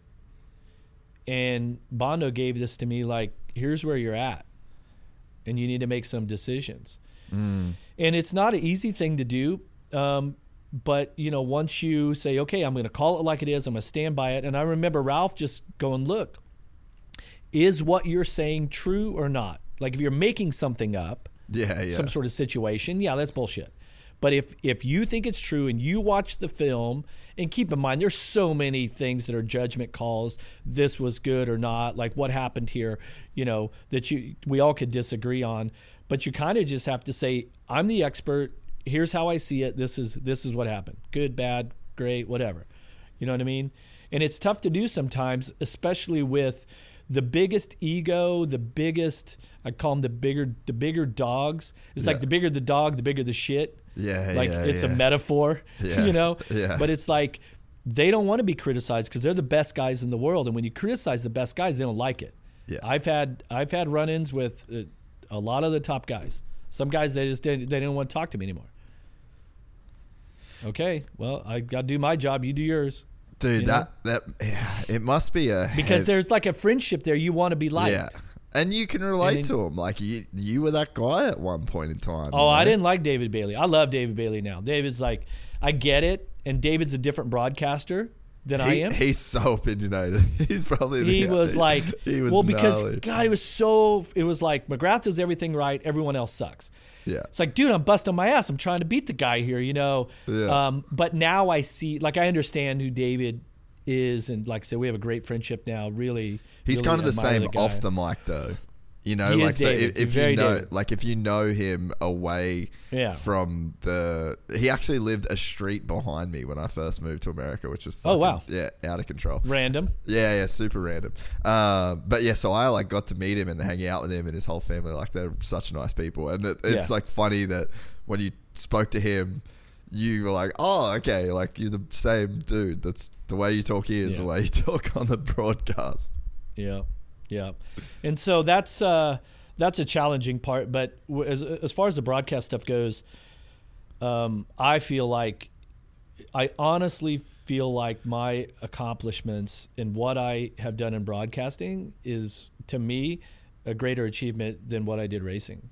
The fact that I do what I do with World Supercross now and my career is extended again in that way, and the contributions that I get to give and be a part of with the broadcasting, to me is probably a better accomplishment than the racing. What about it is better in that respect? Well, I guess nobody knows except for me what it's like to live a life where you stutter and speech impediment and these sort of things, and the hundreds, if not thousands, of moments that are just uncomfortable and things like that. And then to be a part of, keep in mind the broadcast is a team effort. It's not like it's just me out there talking. I'm not trying to say that at all. But singularly for me, how I feel about being in this, position and getting to be the voice of the sport, voice of the riders and the teams, and deliver that. It's just really fulfilling for me. There's probably a sense of responsibility also. That's probably an important factor. Yeah, I mean, it's such a pivotal role to play in the sport too, because, I mean, it's definitely what I any responsibility that I feel with the position that I'm in is about the narrative. You know, it's like you get like one of the things that I love the most about doing what I do, and I wouldn't say that it's just motocross and supercross. Like, I obviously interview a ton of different people, but that's my biggest passion. That's my biggest love in life, is like this sport and the culture and the community. And I just really believe that if you can have a positive influence on the narrative, and if you can have, I guess, like, impact the conversation and make people, you know, like a Cooper Webb podcast is the perfect example. Like, the amount of messages I got from people that said, "Fuck, dude, I'm pretty pissed off that you made me a Cooper Webb fan." Like, that comment I got so many times for like weeks. Well, and then you did that. your job then, because you gave the people that ability to you opened that, crack that shell, to where people got to know, you know, through watching the show, get to know Cooper on, you know, in a way that maybe they didn't before. You know, that's what's crazy about with the 90s when Freeman and Dana and everybody, Damien, everybody came out to film us riding dirt bikes. Then they came to my house in Woodcrest. We were riding Z50s and barbecuing, drinking beers one night. They came and filmed it. That started a whole Z50 revolution. Yeah. And then all of a sudden, you know, Fox is doing the Terra Firma series, Moto Triple X, Full Power Trip, you know, on and on and on. Is that people then, you know, what you saw in the racing, you got to see, okay, what's it like during the week for these guys? What do they do normally? What's this industry like? And what's crazy right now is with social media is there's so much content that it's like I remember some years ago, 5 years ago, going, man, there's so much content on these athletes, but I don't feel like I know them any better. Yeah. And the podcast shows like this, and you do a fantastic job, is you crack the seal on that, and athletes, I believe, feel, you know, comfortable enough with you to you know, lower their guard and be the real person, which is a lot different than a produced, you know, Instagram video of them ripping laps at the test track. You know what I mean? Do you really get, like, you don't really know the person there. You don't get that. And so this format, you know, is very comfortable, and it's easy to talk this way. And so I think that's why it's been so successful. Yeah, and I think that, you know, well, thanks firstly. But yeah, and I think that, you know, that to me, there's like power in the narrative. And, you know, like I'd say to people all the time, like, if you just, it's such an unnatural thing as well in our life in 2023 to just have no phone on the table, no distractions, no other noise, and you just talk one-to-one with a person. Like, it's such an unnatural experience. But if you do that with literally anybody, like, I fucking guarantee that you would find it extremely hard to think that person was shit at the end of that. And I think that comes across to the listener too, you know, like, if you've invested, and that's why it's so long. It's like, we're doing it, we're fucking going deep. I mean, we all have our moments, don't get me wrong. Like, you know. But, you know, it's like, I think that format, I guess, kind of like helps you really understand those people. And to bring it back to the broadcasting side of things, I think that if that's like my job and the responsibility that I feel in this, I think what someone like you does for the sport is you just create nuance and you create context around the things that we're seeing that we might not see until they're connected to that voice. And I think that it can make the sport not seem so impressive, but it gets across the point of just how impressive this is, just how intense that battle is, just how focused they have to be, just all of the depth and the nuance that makes people fall in love with sport. So I think, you know, for you to say that you feel a responsibility and that it's a proud accomplishment, like that makes sense to me, because you're responsible for coloring in our picture of how amazing the sport is. Well, thank you. And it's there's a lot of responsibility for that. And we've all watched, whatever sport you like. And there's certain broadcast teams when you're watching NFL or, world football or something. Golf is a great example. Multiple games, right? And there'll be different broadcast teams, and you may gravitate towards certain personalities and voices and how they cover the game. It's like when Tony Romo came into the NFL, instantly I was like, holy shit, I love his style. Yeah. He's constantly, like, just before the play goes off, he goes, oh shit, it's going to be a slant to the tight end, like XYZ, this and that. And so he tells you what to look for. Yeah. That, and what I related to that, because I have always felt from day one, was very conscious of giving the viewer, here's what to look for. And I even had Frank Wilson at Fox Sports compliment me on that before multiple times, actually. Like, what you do really good is when I'm watching the race back on a Sunday morning, right? I'm in the office, I'm watching the race back. You're telling me, hey, last lap around, this guy went through this line, next lap, watch what he's doing there, because this is where he's going to make the pass. And I may, get on the comm and be like, hey, Bondo, I need to be on James Stewart through that second set of whoops next time around. Make sure that you're on him, right? So you're constantly, as the analyst, you're analyzing what happened, but you're also, I think when an analyst does the best is they're directing the viewer what to pay attention to, what to watch. Yeah. And I know that I love that about certain broadcasters, and then there's certain personalities and whatnot, certain voices and everything that you like too, So that's the responsibility. And then you want to be entertaining, you want to be humorous, you want to, you're not curing cancer here, you're not doing brain surgery. We're just talking about dirt bike races, so let's don't get too far ahead of ourselves. But the people are there, they either spent their money to pay for the broadcast or they're watching it, and they're spending 3 hours with you.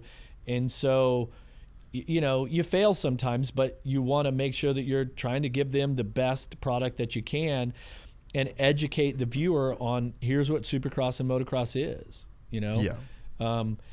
Also trying to, for me, I constantly try to get inside of the helmet and not just the exterior stuff, but inside.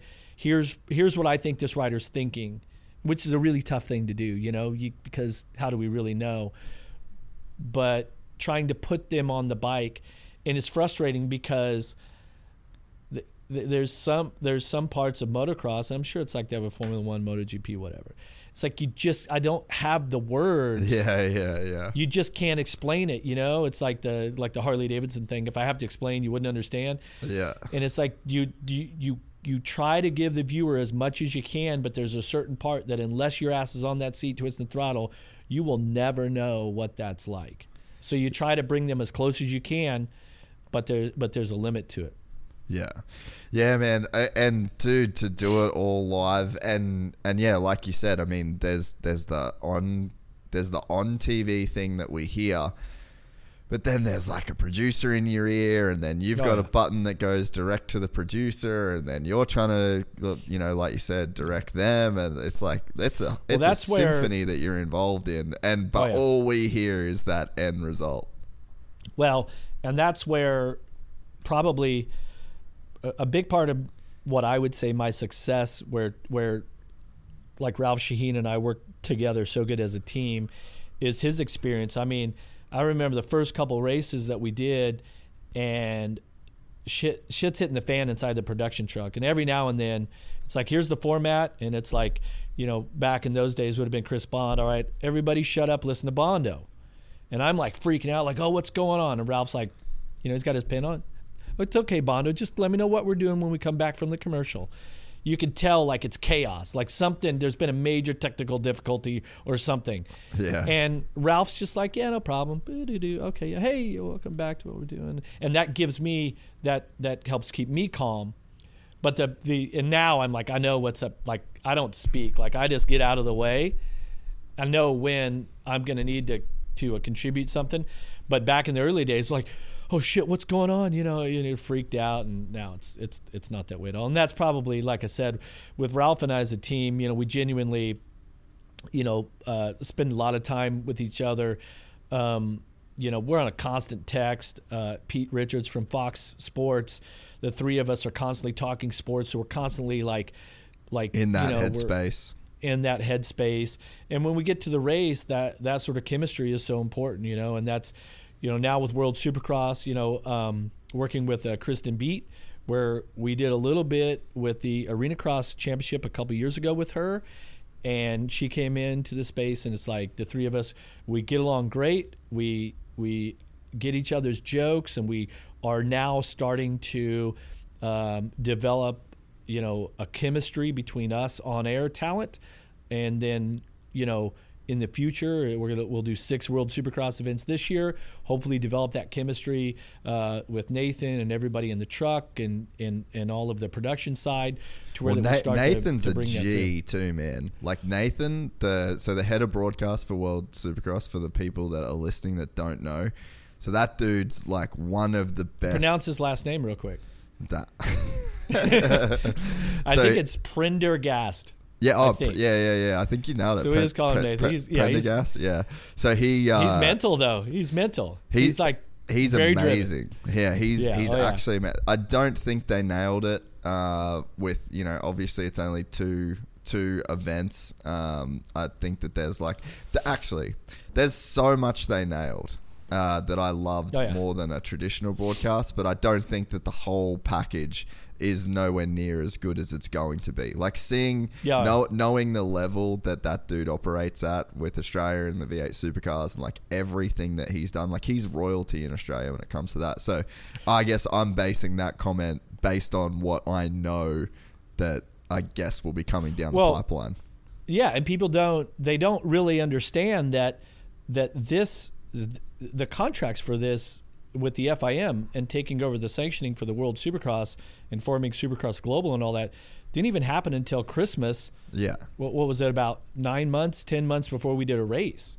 And so to have to put all of that together, and this whole thing, and then have 2 races last year, that are what I mean. One of them's halfway across the world, and it's not easy. And when you back up to what we did with Monster Energy Supercross here in America, I joined that team in 2007, and we had a few different pit reporters along the way, developed our chemistry, and by the end of the my last year, what I think would have been 2018, 2016, 17, 18, I mean, we were firing on all cylinders.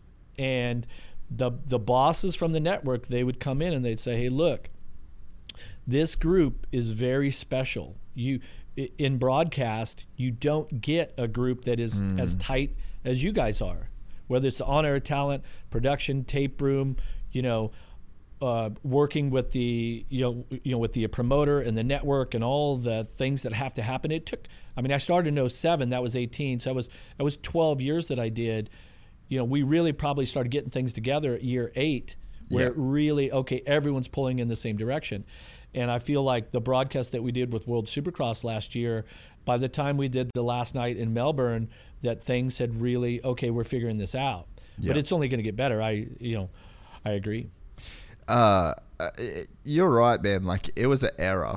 And, there's a couple of errors that you go through where it's like there's a voice of Supercross. I mean, like Wygant has created that for outdoors. I think he's one of the best in the business, and there's like an era where his voice is the voice of outdoors. And then you look at Paul Mallon in the US, in Europe, and it's like one man band, and it's just, he is the voice of that series. And like you and Ralph, you were responsible for, like you said, like a 12-year era. I mean, most of my years of being just like all in on Supercross and like being at the races, never missing a broad, like that is that era. Yeah, and I've had the pleasure of working with Paul, racing with him. He actually kicked my ass once in the Motocross of Nations. On a 125, I bet. To acknowledge that again. Yeah, work with Jason, still a dear friend. Do different projects with him also. It's interesting. It's like Ralph with what he does with Speed Sport. He's the big picture guy. You talk to Ralph, real zoomed out. he knows everyone from Formula One to swamp buggies and everything in between. You know what I mean? And is friends with athletes, team owners, media people, real big picture guy, which I think is where when we were with Supercross here in America, that was the right position, right? And I mean, think about it. You remember back in those days when we had the March was the month of Moto Mayhem and the Saturday night Supercross party and all these sort of things. Like Ralph kind of came up with some of these terms. We were all working towards that direction, but like we were totally connected with Twitter, having tweets from Mario Andretti and Jeff Gordon and like whoever.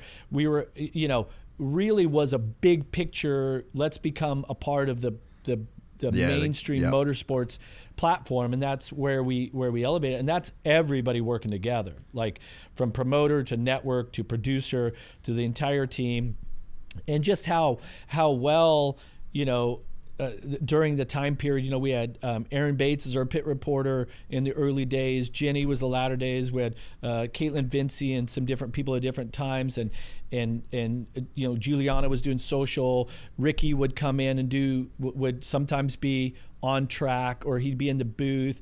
I mean, remember during that time period where Ricky and I were at each other so much that people thought that we didn't like each other. Yeah. They genuinely thought that. Now, we are like that normally. He and I are like... Well, he's just that guy. He's that guy. Sometimes he tries to play like he's Mr. Cool, but he dishes it out. Trust me. And then he's the victim. He plays the victim. You say one thing back to him, he's victimized. But it was so much fun. Hey, the network, Fox is like, hey, you guys got to back it down. We need it to be a little more professional. You guys are getting out in the weeds here. Yeah. But Ralph would always sit in the middle. Ricky was on the left. I'm always on the right. And Ralph's just like at times he'd just back up and be like, oh man. And that's what our fans wanted. They love that sort of banter. The network guys, the professionalism side, maybe we got a little bit too loose at times. But man, you're watching a Supercross race to have fun. Yeah. Right? And so that's what our job is. There's all these different facets to the broadcasting.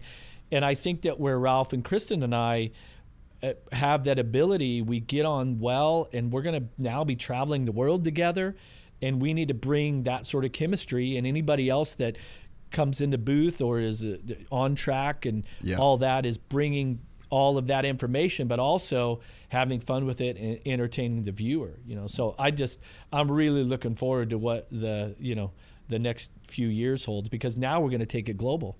Yeah. We're going to be in all these amazing places, and that to me it's if I could do another 10 years like this, I mean, that was my goal with Supercross, motocross before. I figure if I broadcast for 10 years, that'd be amazing, and it was way longer than that. But if we do that, we'll have accomplished our goals. So I guess then, I guess I've never really thought about it like this, but maybe it was almost a blessing in disguise to have the Supercross, the AMA stuff, come to an end with you and Ralph. Because, I mean, obviously, like they say, all good things do come to an end. I mean, I'm sure that was you didn't know the World Supercross was on the horizon then. I'm sure that was a pretty heavy time period. It sucked, yeah. Oh, yeah. How did you find out, or how did it go down? Well, we knew that there was the potential that Supercross was going to go to NBC, and that there were some negotiations going on. And Ralph and I, we each sign our own contracts, but we do think of ourselves as a team, and we, like I said, we love working together. We love hanging out, and we're going to do this and get paid. This is awesome. And then the longer that it went, you're like, okay, we're good. I mean, we're like a month away, or close to a month. It's like, no, dude, we're good. Trust me. If it was, if they were going to make a big change, they would have made a change by now. Yeah. And I got a call from the bosses at Feld, and they're like, yeah, we're going with NBC, and you're out. But Ralph's staying. Huh. And it's like, oh, so what is it? It sucked, and I know it's business. I still unclear why the change happened, but it was what it was. And the really difficult thing was I went to the first race at Anaheim, and I parked over by the catch, valeted my car, and I walked over, and I'm like, oh, shit, I'm going to go up to a suite, but I got to go get my passes and stuff. And I'm literally at 6 in the evening, I'm walking through the pit party, or not the pit parties, but the parking lot parties. And people are like, Fro, what's up? Like, dude, what are you doing out here? Yeah. Because nobody knows. They expect they're going to watch me on replay once they get home. Yeah. And to also, so one of my best friends in the world, Ricky Carmichael, takes a position, respecting that, hey, that's his position. And he's like, hey, dude, you going to come up to the booth? I said, no. It's you and Ralph now. You guys got to do your thing. I'm a spectator tonight.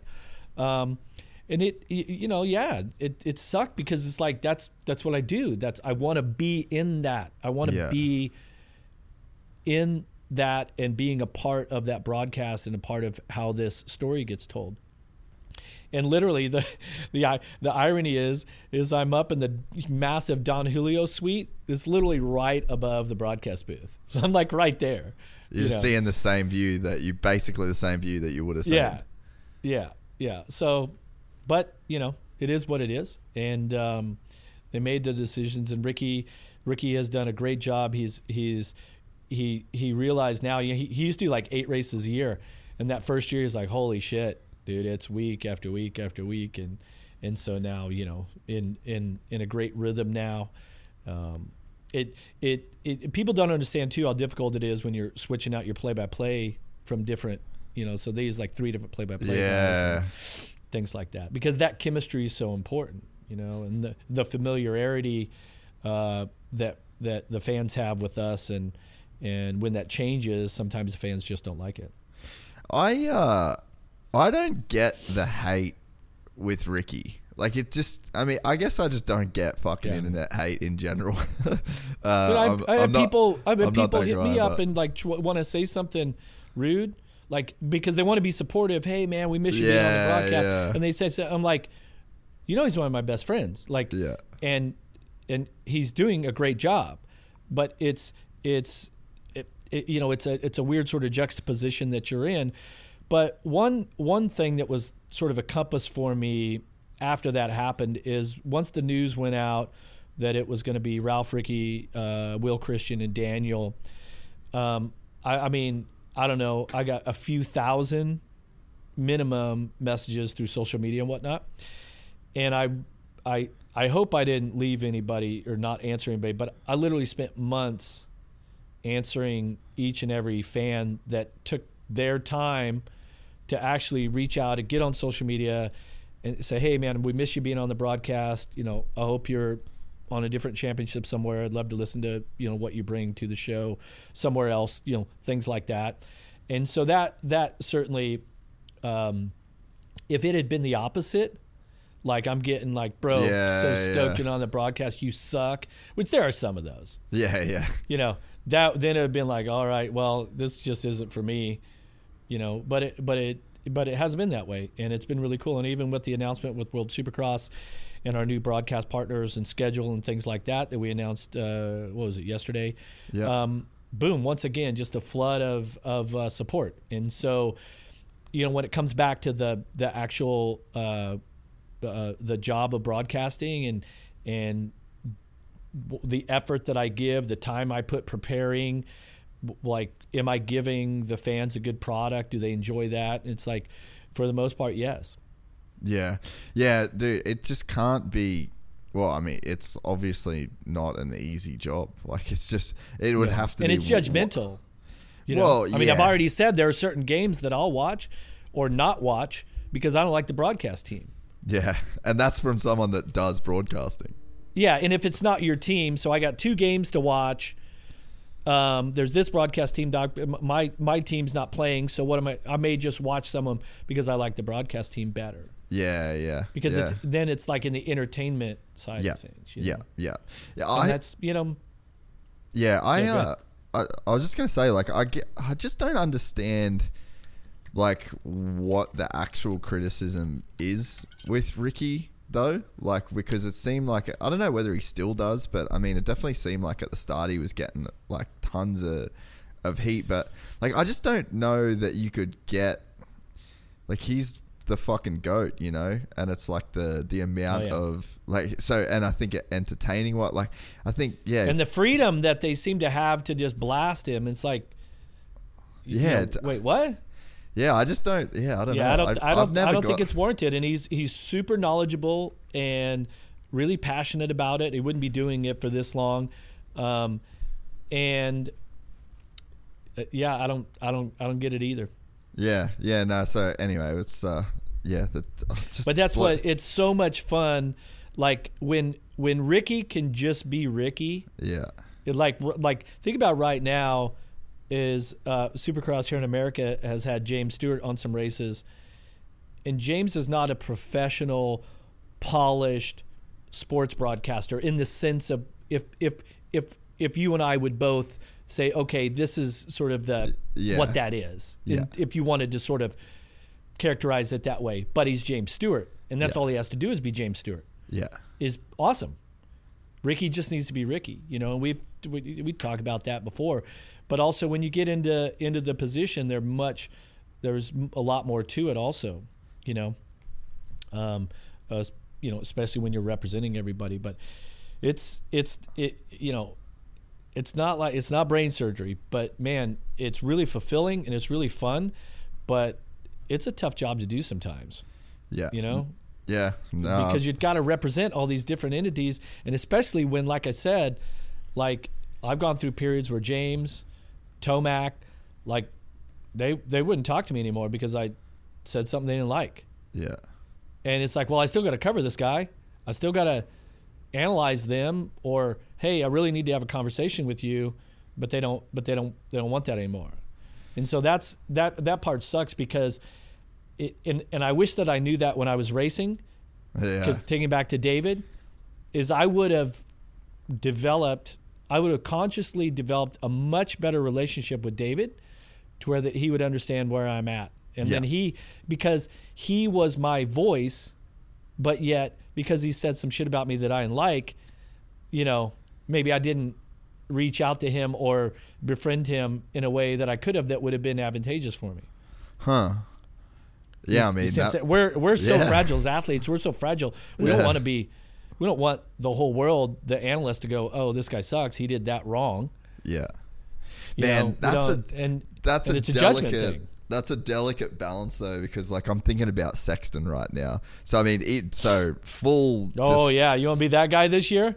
Bro, full disclosure, I said, as much as I'm a fan of Ricky, I'm personally a fan of Ricky too. Like I would consider him my friend. Like we haven't hung out in a long time, but like if push comes to shove, I would say that dude is my fucking friend. I love that guy.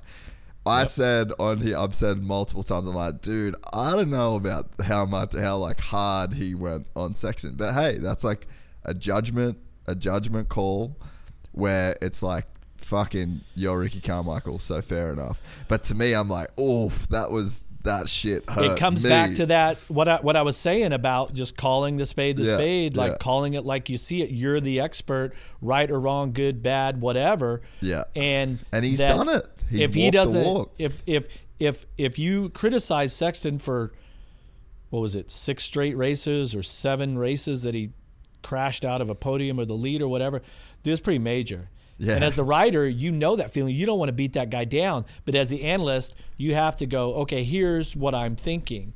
Yeah. Is what I said right or wrong? Is it what I believe? Am I making something up or any of that? But yeah, that's when it gets really difficult, when the athlete's making mistakes. And they're like, shit, the worst shit that could happen that weekend happened to them. Yeah. And you get to be the asshole that calls them out for it globally, worldwide. And so the thing is it's like it made me feel some type of way, and that's probably good. It didn't make me feel the way I wanted to feel, but in terms of me being invested in that broadcast and me being like so focused in and creating a feeling, like he created a feeling. It might not have been the best feeling I've ever had, But he really did like pull me into the sport when he said that. But I guess what made me think about that is, so like you imagine Chase going to Ricky and be like, hey man, like dude, I'm mentally just fucked right now. Like I can't seem to,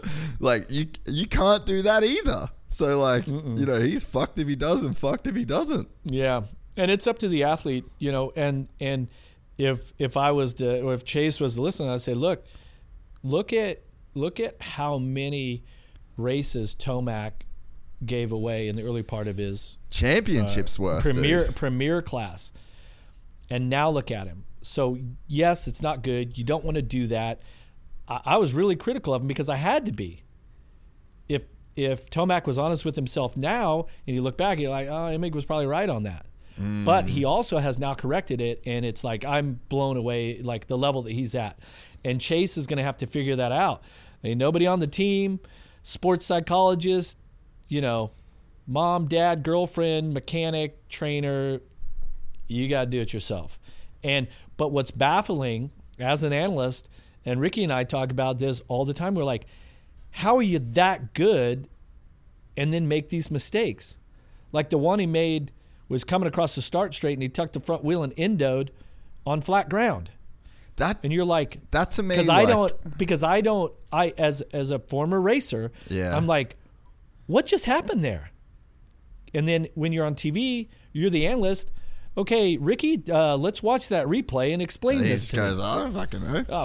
I don't know. And Chase is probably going, I don't know. Yeah. Dude, I mean, there's a big part of me that thinks that Chase's woes are to do with a Honda CRF 450. I'm not talking shit about brands. I already pissed people off. In my broadcasting career, I've already had people. So hey, I buy my tendencies. bikes. So fucking, I ain't ever seen it. I haven't ever seen shit. I bought my last bike. But yeah, I mean, because you're right. Like because the thing is, the thing that makes me like the one after the finish line before the right hander across the start straight, that's just again gone. And then the start straight across the start straight, gone. Like there's through the whoops, black, gone. Like there's a level of, and this is my extremely limited motorcycle racer knowledge here. All right, fully acknowledge that. But like there's a level of this game that is basically all down to predictions. So it's like you go as fast as you predict you can go, in a sense. Like you have a certain, like for me, I'm going as fast as I'm hitting a corner with bumps in it as fast as I predict that my motorcycle will stay underneath me. Yeah. So there's like a misalignment of Chase Sexton's predictions of what the bike is going to do and then the reality of what the bike does. And can you imagine, like, let's say that's true then, like just to humor the fucking idea that I'm running with here. Let's just say that I'm right there. Like, these crashes would be coming out of nowhere. Like, what's to say he doesn't have way more in the tank? Like, I think people automatically label him as like, he's crashing because he's going so fucking fast. He doesn't need to get. What's to say he can't go way faster than what he's going?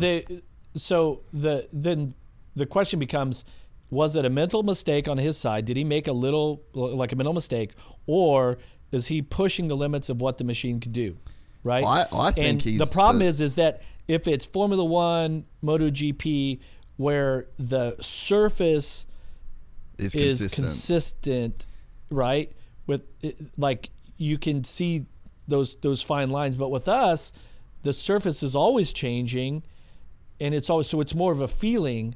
Yeah. And you're feeling like, okay, I'm feeling like I got this last lap, or the other 12 laps I went through here, I felt great, and now I go through here and I didn't. Yeah. So that's one of the things that makes Supercross and dirt bike racing and all that so much different than everything else is the track is alive, it's moving, it's not consistent, you know? So only Chase knows if is that a mistake that I made or did I push the limits of the bike, you know? Yeah. And he's one of those riders too that's so graceful and perfect on the bike, perfect body positioning, technique, all that. He makes it look so easy until it doesn't, you know? Yep. But and maybe that's with him, is he just needs to figure out where those limits are. But, you know, like, remember a couple of years ago, I think it was, he was leading a race, maybe his rookie season in the premier class, and he went over the bars. Like I was thinking, step on, step on. Literally just thinking about this crash, bro. I was just about to bring it up. Yeah. You know? And so that is his like... His front wheel like buckled and folded there. And so, you know... But so we've just, I guess this proves the point then. Like, we've probably spent 5 minutes talking about this. Ricky had a couple seconds live. You had 10, 15 seconds to say react. What happened.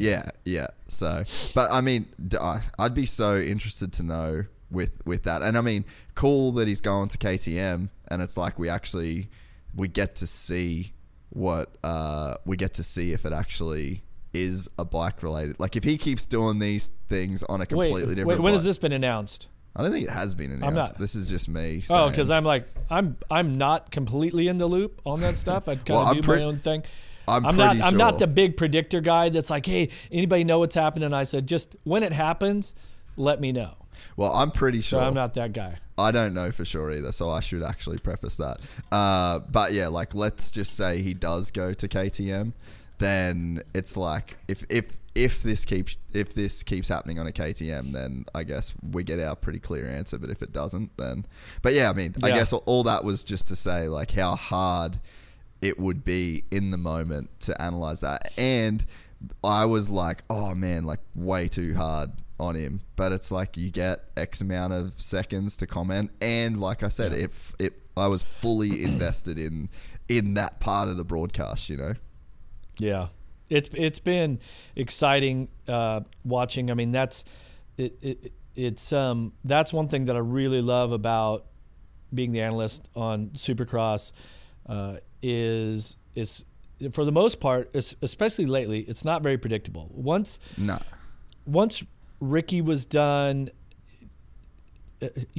James had a ton of success, but Chad Reed had a ton of success, and now it's not super predictable. I mean, Tomac's made a mess of it sometimes, but like what happened last week with Barsha winning, I mean, that's you just don't know what the outcome's going to be. Where are you at personally with the Triple Crown format, the 3-race format like we do in World Supercross? Oh, man, I go back and forwards with it, eh? One thing that I do like is I'm kind of done with... I go back and forth. I'm kind of done with heat races and LCQs. Like, doesn't seem like there's that much to play for when it comes to the heat races, especially with the 450s. So I think that just seeing straight racing is better for me. Like, I want to see the best guys on the track at the same time. And I think that that's what's great about the World Supercross format. But then at the same time, like you said, I think we kind of like wanted to go to Triple Crown format because we had like James and Ricky, and like we were getting to the point where it was a 2-horse race at times, so it was like, what can we do to switch this shit up?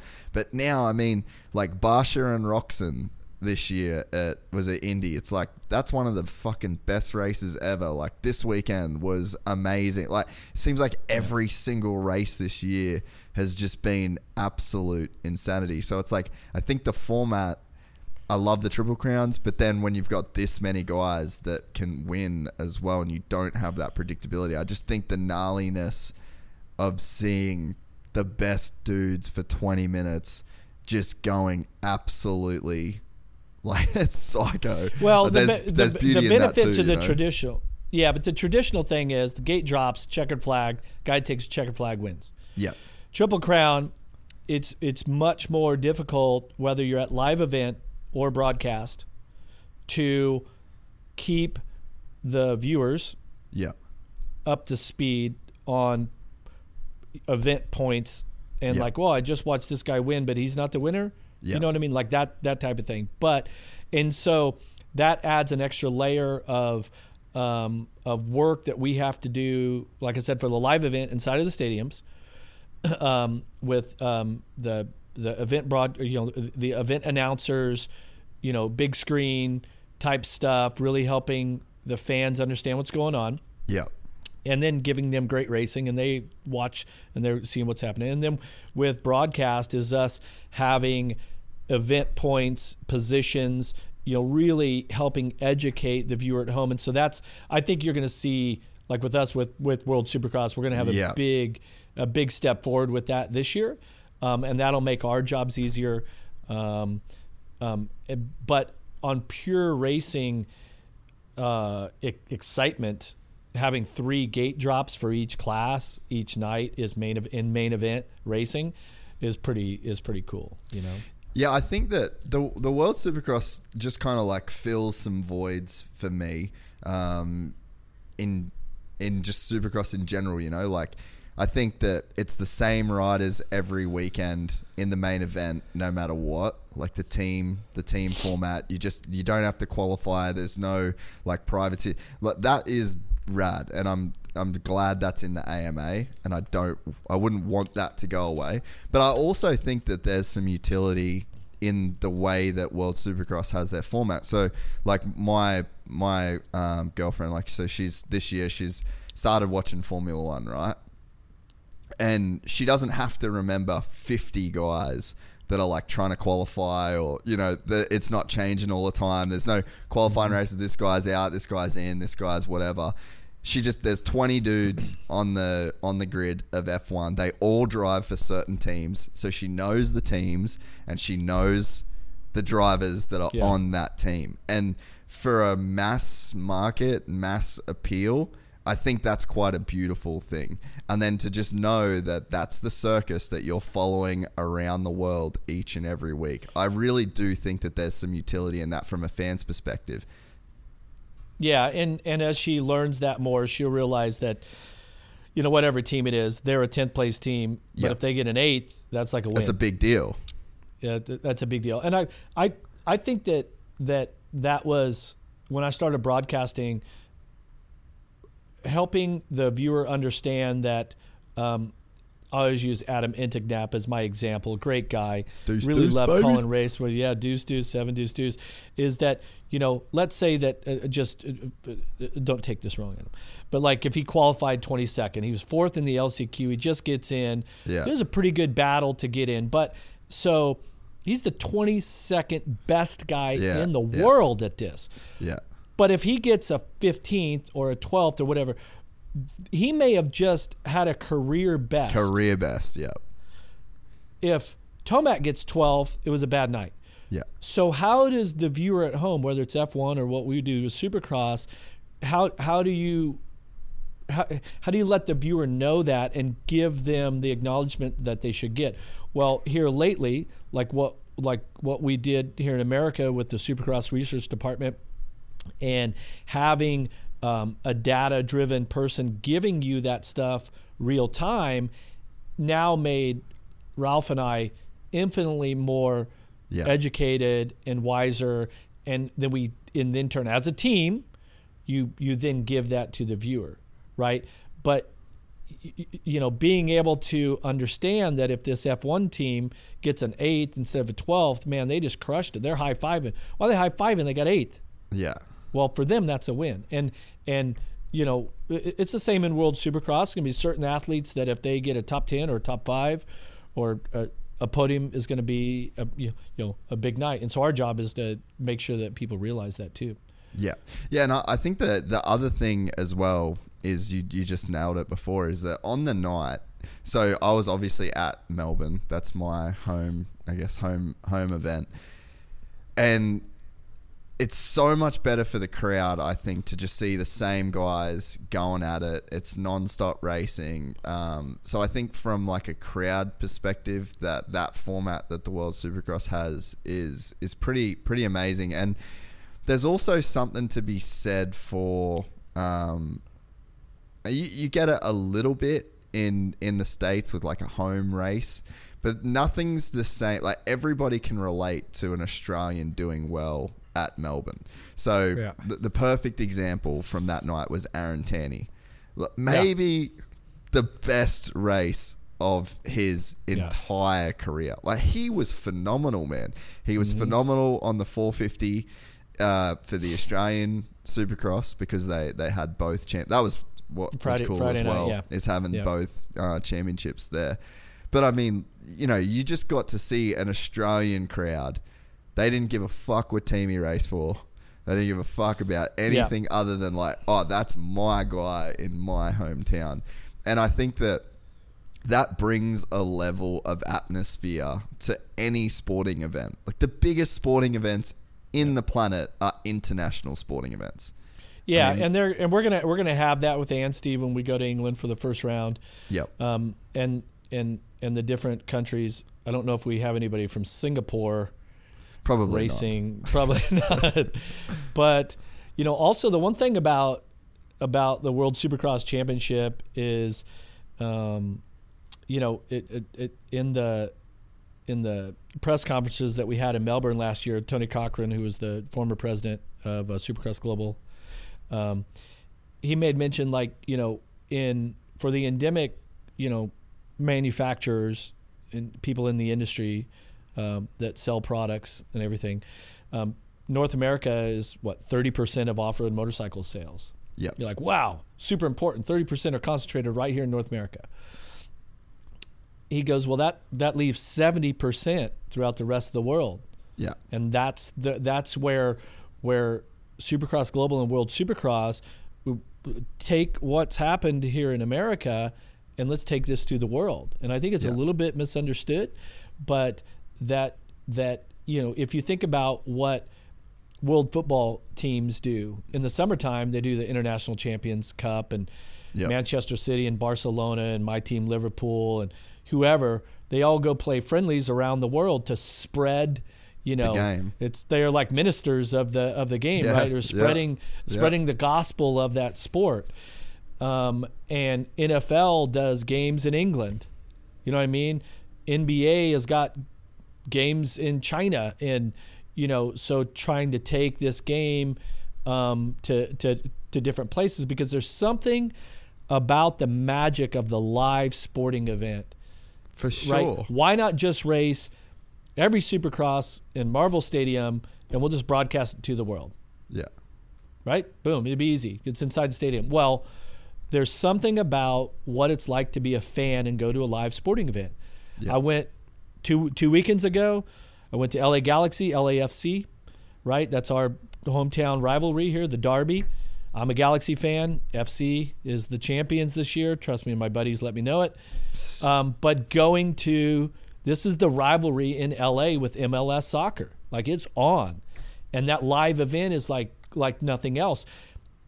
And so now with Supercross Global, we're going to take that around the world. And, you know, it's in such an infancy of what it will be in 5 years or 10 years from now. And I'm really thankful to be there in my position and to have the ability to help spread Supercross throughout the world. I mean, you know, you go to England, you go to Australia. Yes, we've raced there before, right? But if there's a race in Dubai, I mean, you're bringing in a whole new fan group that not only is it on TV and broadcast to the world, but then you're having this live event, and there's something about seeing it live that is so different, especially with Supercross, you know? And I just can't wait to get to experience that, you know, and experience all these different places in the world. It should be pretty awesome. Yeah, and dude, like, you're so right. I mean, I had this I've been lucky enough to travel a lot with bikes. It's one of the favorite things that I do. And we were in Vietnam, and we were riding these Chinese, like, Harley replicas, basically, from the north of Vietnam to the south of Vietnam. And so we're going up this hill, and there's this, like, dirt poor, dude. It's crazy poor place. And these people built, like, huts and like a little village, but on the side of the freeway, and like it's like a mountain range kind of highway, and then they've like built their houses off the side, and there's all these scooters parked along like the guardrail where if you go over, there's the houses.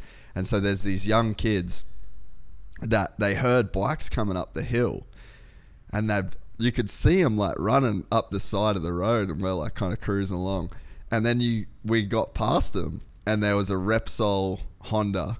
There was a Movistar Yamaha. There was a right, and it was like the MotoGP like start grid replica, and these kids, just they would have been teenage boys, just frothing, dude. And so they've no helmets, no shoes, nothing. They've jumped 2 up each on the back of their scooters.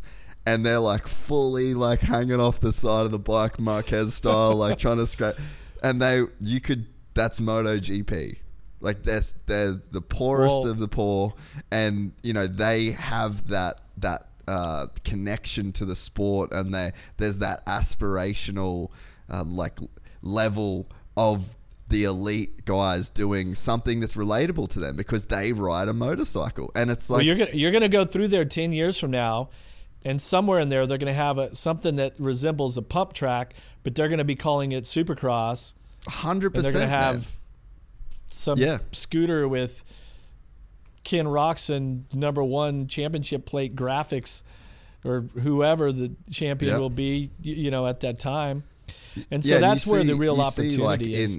In Bali, it's the same in Bali. Like there's dude with trail bikes that have already got like the Monster stickers and the Red Bull, and so it's like I think that people maybe they just haven't had those experiences of like traveling to those places and seeing just what a motorcycle fan is, you know, like it's not just Temecula, it's not just Florida, there is a global fan base for two-wheeled sport. And I mean, Supercross is maybe the most exciting one. Like every MotoGP dude I know loves motocross. All the Formula One boys, every downhill mountain bike world champion loves this shit. So it's like, for us to, like you said, go and spread that message, I mean, there's such an upside to it.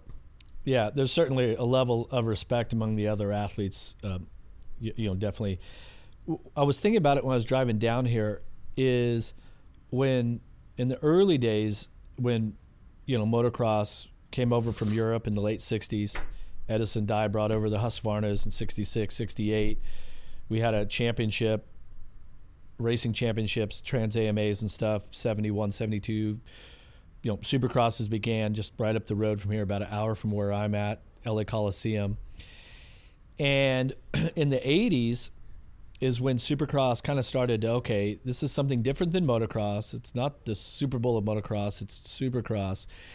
And then the riders before me, like Rick Johnson, Ward, Glover, you know, they start going to the race in Paris. They did races in Osaka, Tokyo, you know, all Barcelona. We did little velodromes in Madrid, Supercrosses in Stockholm, Sweden. And during that late 80s, 90s, we went all over the world. At the end of the racing season, we went global. That doesn't happen anymore. Yeah. Because the manufacturers, teams, sponsors, whoever have now contracted their athletes to stay here and only race in America. Like Ricky raced very little outside of America except for Motocross of Nations. You know, hardly at all. But in my generation, what we contributed, you know, and we just happened to be at the right place at the right time, but we went global all over the place to race. All that is stopped with Supercross. So you don't see, haven't in the past decade or so, you don't see the very best Supercross riders anywhere except right here. Probably by design with the race teams and all this sort of stuff, and they've got their business and their interests. But what you're going to see over the next, let's say, 3 to 5 years is as the rider contracts start to shuffle through, some riders up for his contract's up and his agent's going, hey, this guy wants to race World Supercross. Then the dance begins there. How does all this shake down? It's a massive transition for the business of Supercross to take riders that only race in North America, and now they want to race here and around the world.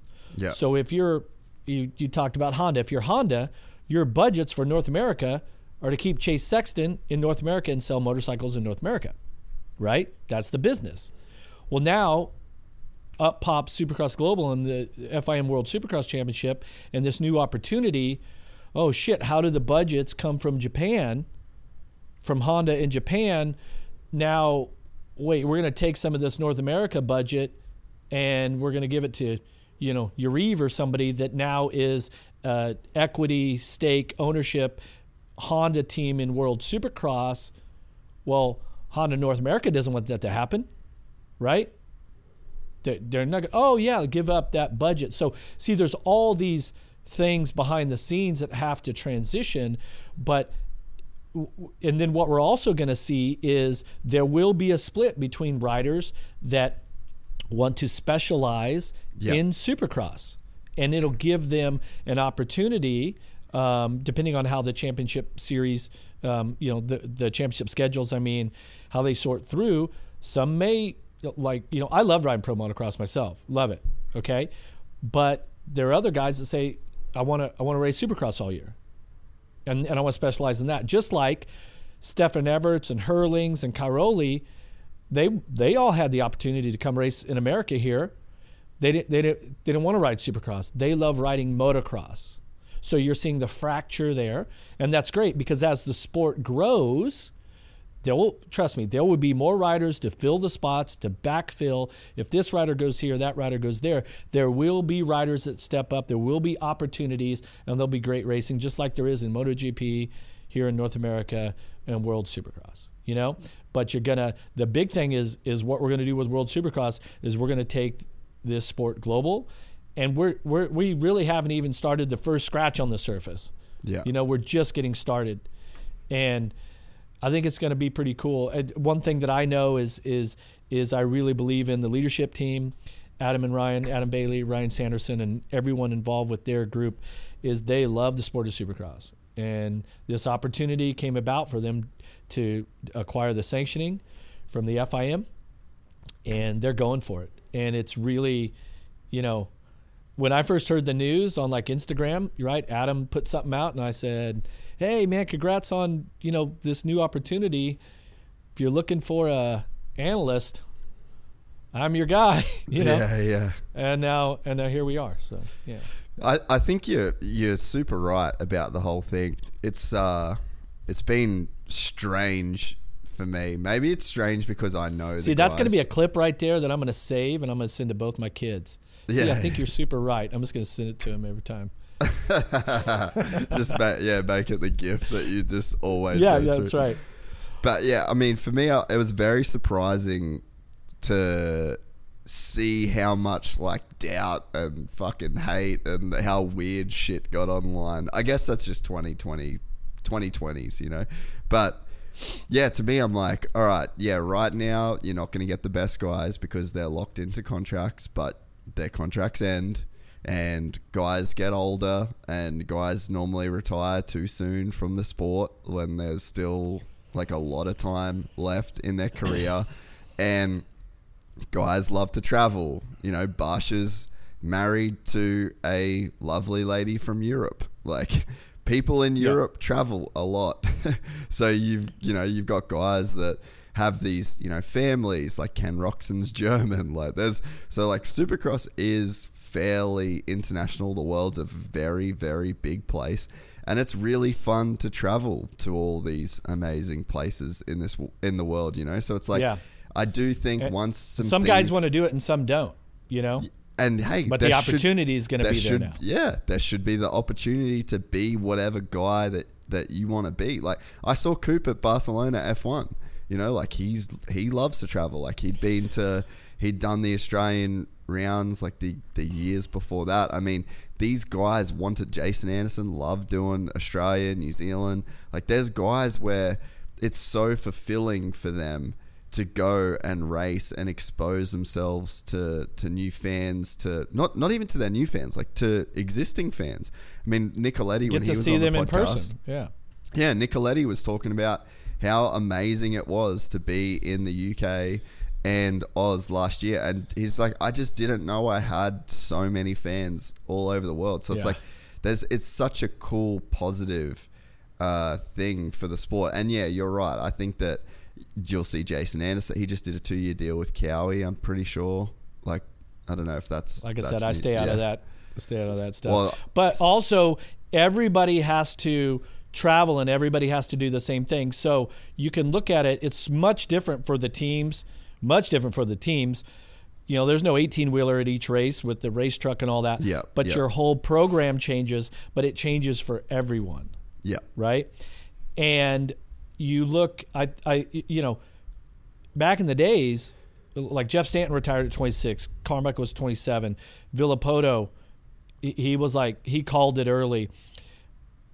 Dunge. Guys like Kevin Windham and Chad Reed, they showed that really, if you do want to just ride Supercross only, for some reason it's a little less taxing on the riders, and those guys are really gifted. They make it look really easy. They probably don't have to put as much effort into it as some people do, but a guy like Marvin Muscan, I would think he could extend his career and his earning potential by being involved with World Supercross, greatly. And so we're gonna see how that materializes for these athletes, and then for the companies that jump on board with this, that if they're wanting to take their brand global, let's say that it's like an endemic, right, a motorcycle related product, or the opportunity now for global brands.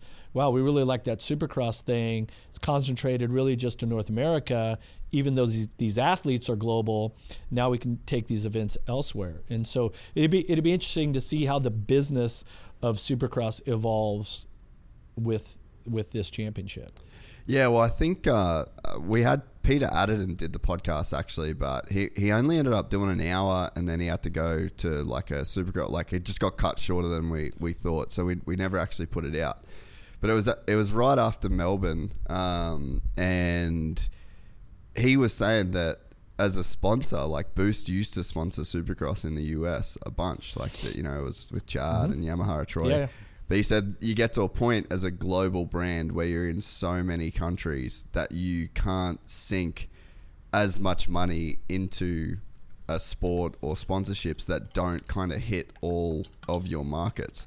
And it does make sense. And, when you are like, okay, all right, so we're a brand that's in this country, we're in this country, we're in this country, we're in this country. I think they just announced the broadcast deal for World Supercross yesterday, and it's like, I don't know, how many countries is it going into? It's like it's 180 something, and yeah. So it's like massive. FS and getting with the FS1. right partners and having the right, the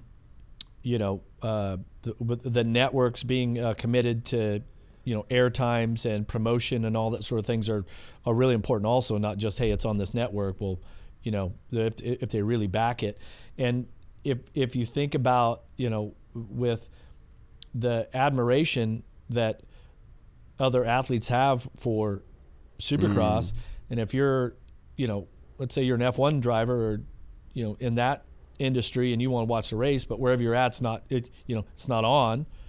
Well, nowadays you also have the ability for the digital stream that you can pay for and still get what you want. And so it's really never been a better time to be able to watch sports like this. What's going to be different for us being here in America, well, I'll be at the event, but for the American fans is now you've got into the global time deal. Yeah. Right? Like I was thinking about when we were doing this, you're in Dubai. I'm like, hold on, wait, how far ahead is it? Oh shit, it's 10 hours ahead. So I got to be conscious of that when we're trying to schedule this. Yeah. Of the times, and yeah, you may end up watching Supercross at 3 a.m. somewhere or wherever, but that's part of it. Yeah. But it's also part of like, hey, did you guys get up early for the F1 final? 100%. 4 a.m. it's on or whatever, and it just becomes part of the character of that championship. Yeah, no, I completely agree. And dude, coming from Australia, I mean, Americans are so spoiled for Supercross, it's crazy. You get to go to all the races. There's 5 in California. Like, growing up for me in Australia, it was either you would get it on the Bar to Bar DVD at the end of the season, or you would find somebody that had ESPN at their house, and then you'd get up crazy early Saturday morning and you'd ride your BMX bike to like one of your mates that had ESPN. So it's like it was honestly part of the adventure of like trying to be a sports fan. And it's the same for, I mean, that's actually one of the better things about living in Dubai is being in the right time zone. I haven't missed a F1 or a MotoGP or anything this whole year, which has been sick. But yeah, I mean, that I guess that's just part of being a international fan too. You know, like there's just so many people where that becomes, I guess, like a part of the culture of following an international sport, and there's a certain flavor to that too. Yeah, I mean, I follow English Premier League. Like I said, Liverpool's my team. Unfortunately, it's been kind of a shit year, and my son's team is Manchester City, so he lets me know it a lot of the time. But I love waking up on a Saturday or Sunday morning, first thing, and like crack my eyes open, check the score. Okay, when's my game on? Yeah. Just like with the NFL, it's like, you know, like here in America, like in California, 10 a.m., boom, first game's on. You know exactly when the games are on.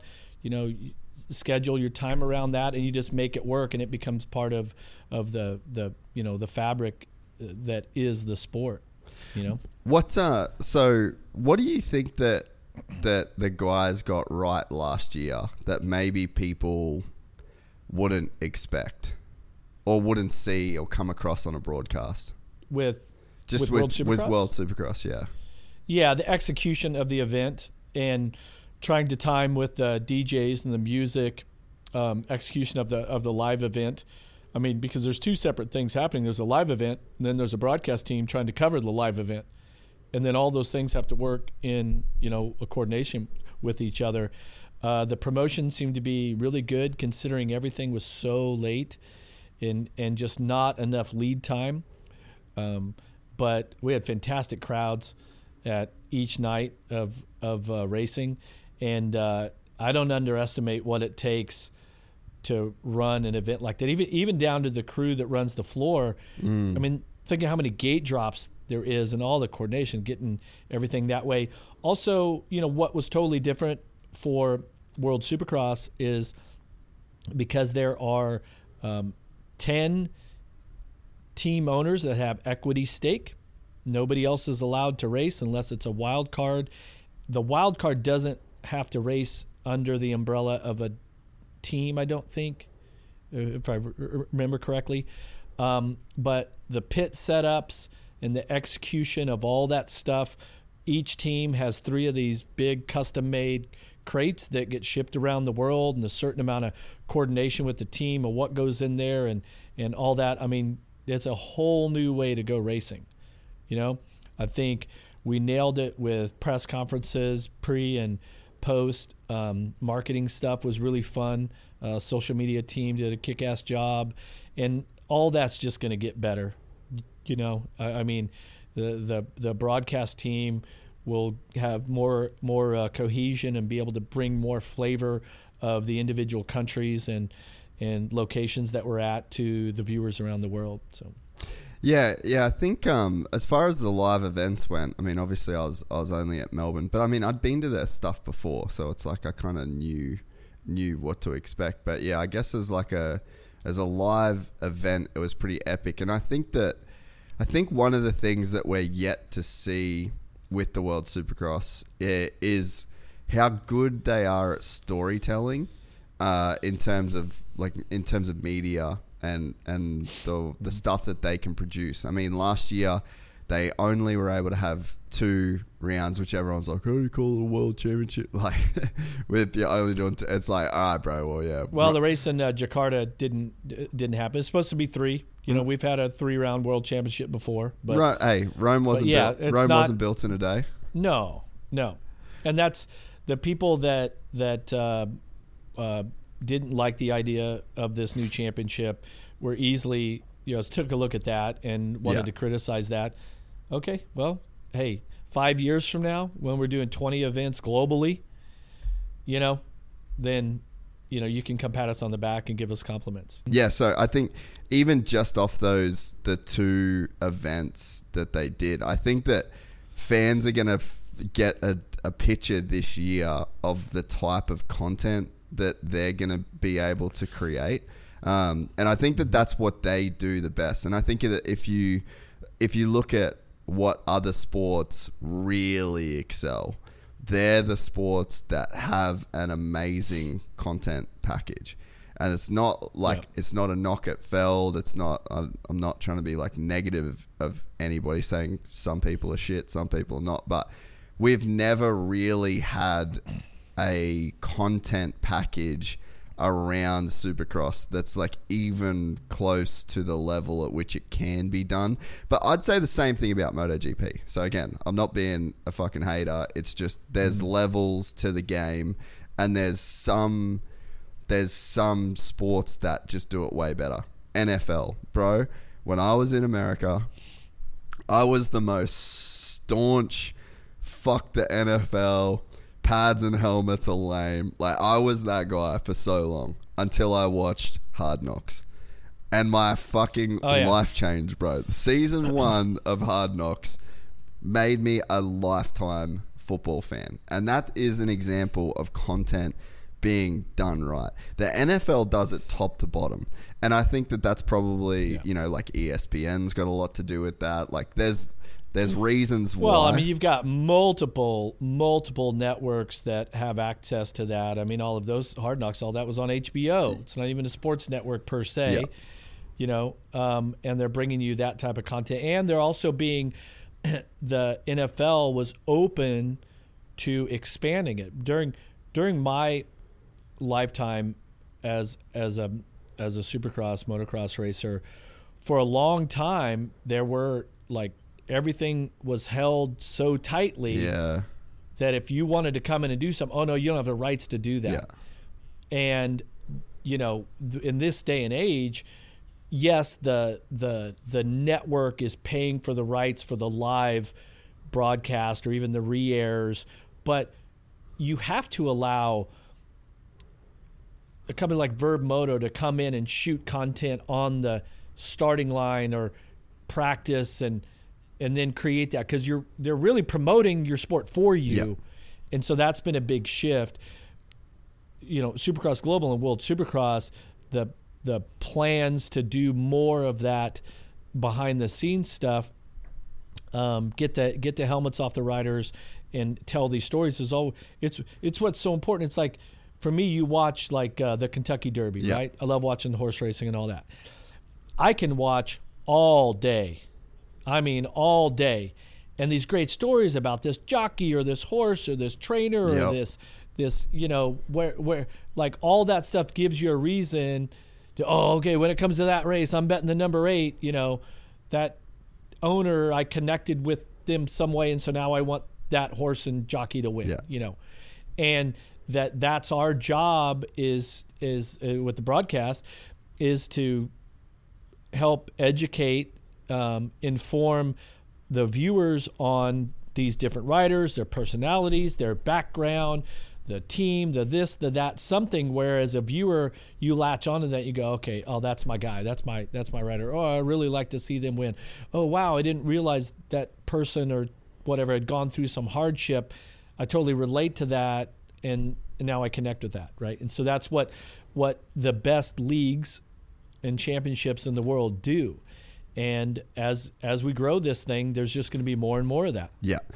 And I mean, when you've got an international field too, like, I mean, I said at the press conference, I'm like, dude, if Ken Roxon's the guy that headlines the German Supercross, I mean, that's massive news across an entire country, you know, like it's such a wild storyline to kind of follow. And like Dean Wilson has been announced that he's doing World Supercross again this year. It's like he's from the UK. Like he has an English, albeit a strange English accent, but he's English. Scottish, Canadian, Californian. Yeah. He's got his own. Max Anstey just won a Supercross race this past weekend. He's going to be racing at his home Supercross. I mean, there's something so cool to that. Yeah, and it'll really, you know, once we get into these different countries, and you know, you got guys like Pellegrini these guys that really become Supercross specialists in a time period where in their country or even in Europe, Supercross wasn't. There wasn't really a good outlet. Yeah. You know, that's what's going to be interesting. I talked about the split before. Is some of these guys who ride Supercross amazing, especially if you put them in the category as being European, like they may go to a sand race and the Hurlings will ride circles around them. But what they don't understand is they may come to Supercross and this guy may do the same thing to Hurlings. You know what I mean? Because they're that much specialist. And so we're really going to see sort of a division there. And I don't see it as being a negative thing. I just see it as it being a new opportunity for these riders to sort of specialize in what they're good at. Yeah. Yeah, and I think that in the next few years too, you think about, I guess like the whole Euro thing has been, they're so focused on motocross, but you start to give them a chance now. Like, you know that there's going to be a handful of Supercross races every year in Europe. I mean, the path to being a professional racer starts to look a whole lot different for a whole generation of guys. And there's a couple young dudes that are riding for the Adamo brothers. Apparently, they want to do Supercross. Like, they're killing it right now in the GPs. And I watched one of the brothers, he rides for Factory KTM. He actually won Trentino that I was at. And I looked at him, I was like, that kid is built for Supercross. Like the style, the technique, you know. So even forget about the American guys that can or can't or will or won't, whatever, Supercross. We're forgetting that there's a rich history of European Supercross races that essentially defied the odds to make it in Supercross. And it's like, now you're going to give all those kids a chance to do it in their home countries. Like Bud Racing is a French team. I mean, even that's a super interesting thing that maybe not many people are thinking about. Well, it was just a few short years ago. It wasn't that long ago that nobody had heard of Hunter and Jet Lawrence. Yeah. And now they're two of the biggest names in the sport globally. And so there'll be a trickle down too. There'll be a trickle down effect to that, where it starts to spawn, interest in racing in different areas of the world. I mean, there could be a time 10 years from now, there may be a team or a track or a racing series in Dubai. Yeah. Granted, it'd be a sand Supercross track, but we've actually been be figuring out where we can source clay. There's discussions that there's got to be people in Dubai that know how to get some clay. Yeah. They can make a lot of stuff out of nothing there, from what I've seen. Yeah, like if we can get oil, Right. if we can get heaps of oil from like way under the sea, I'm pretty sure we can get a stadium full of dirt. Yeah. But you're right, man. I mean, like the people here are just mad on motorsports too. Just insane for anything fast that has wheels.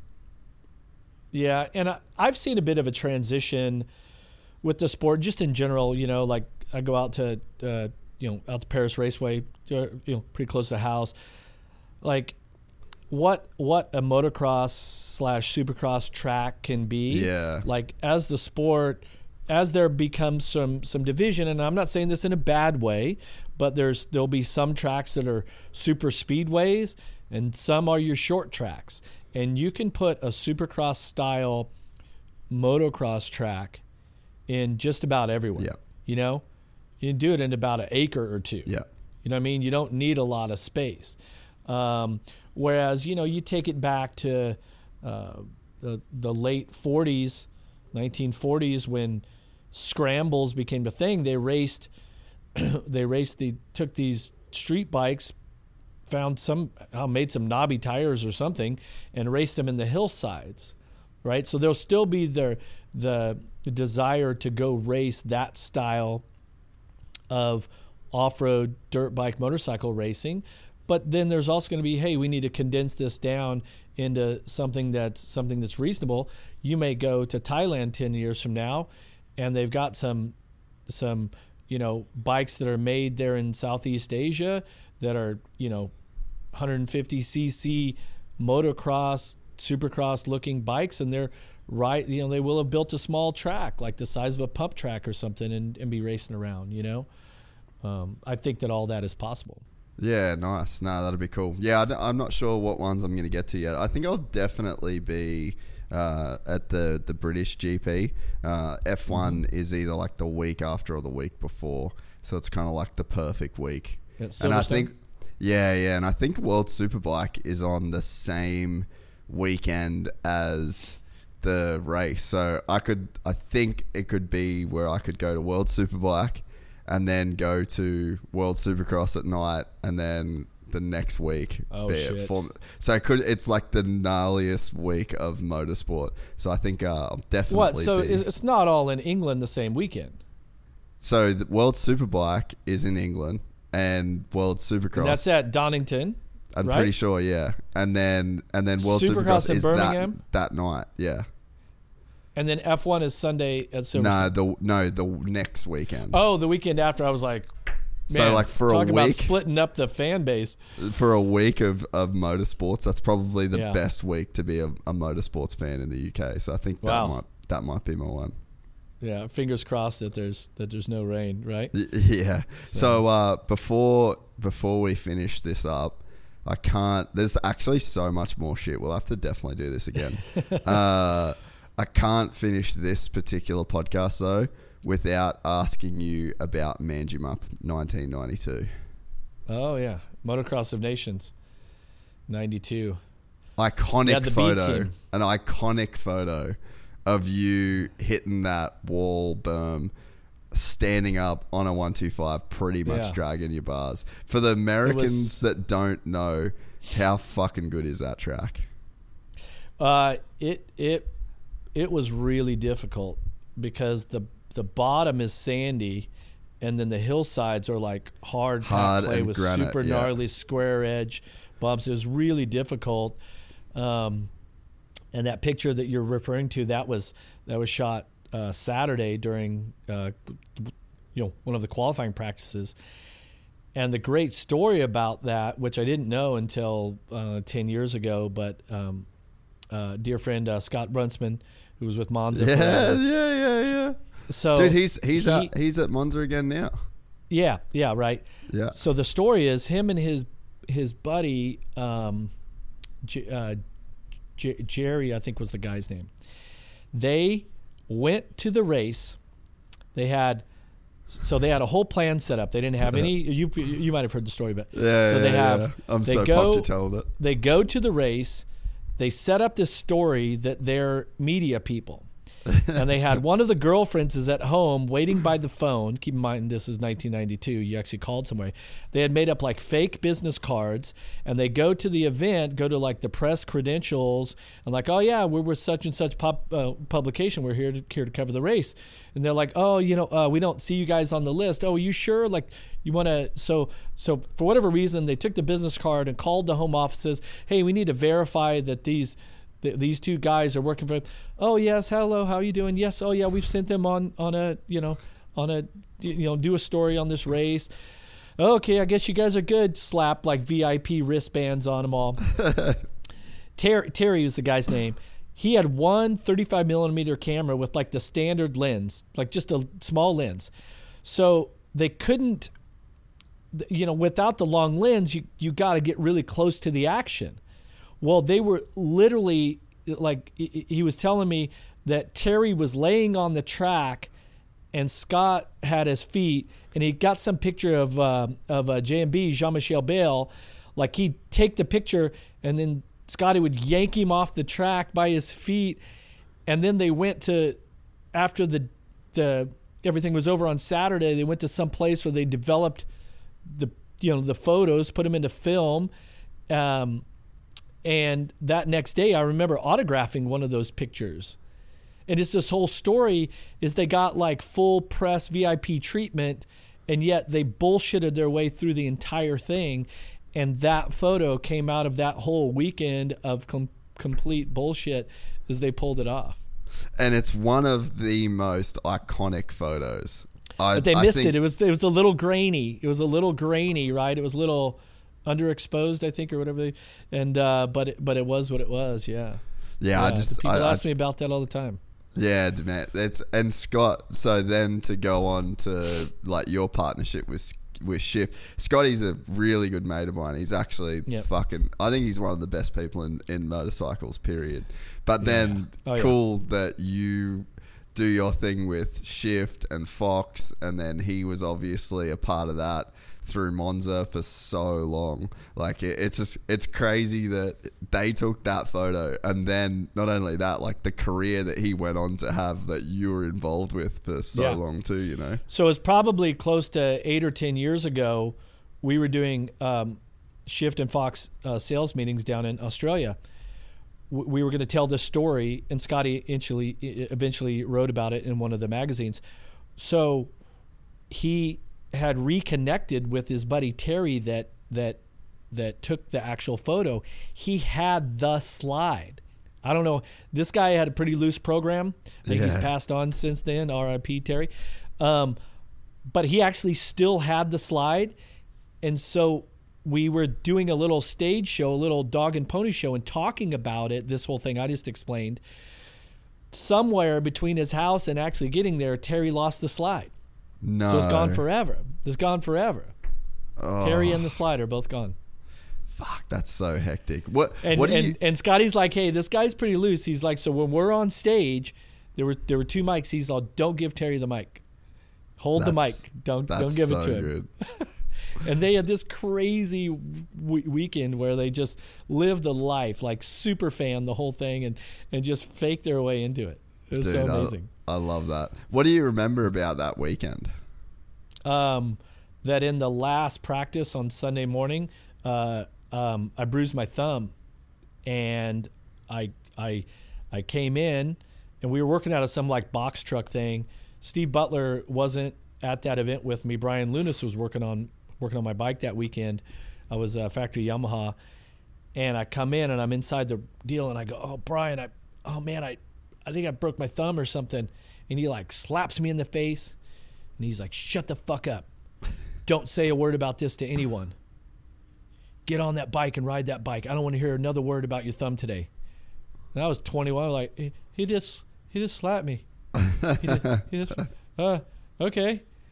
And I remember they paraded us around the track in these little utes with like a little roll cage thing in the bed of it, and I was having to hold on to it, and I couldn't hold on. And the whole time I'm going, oh my God, it's my first Motocross of Nations.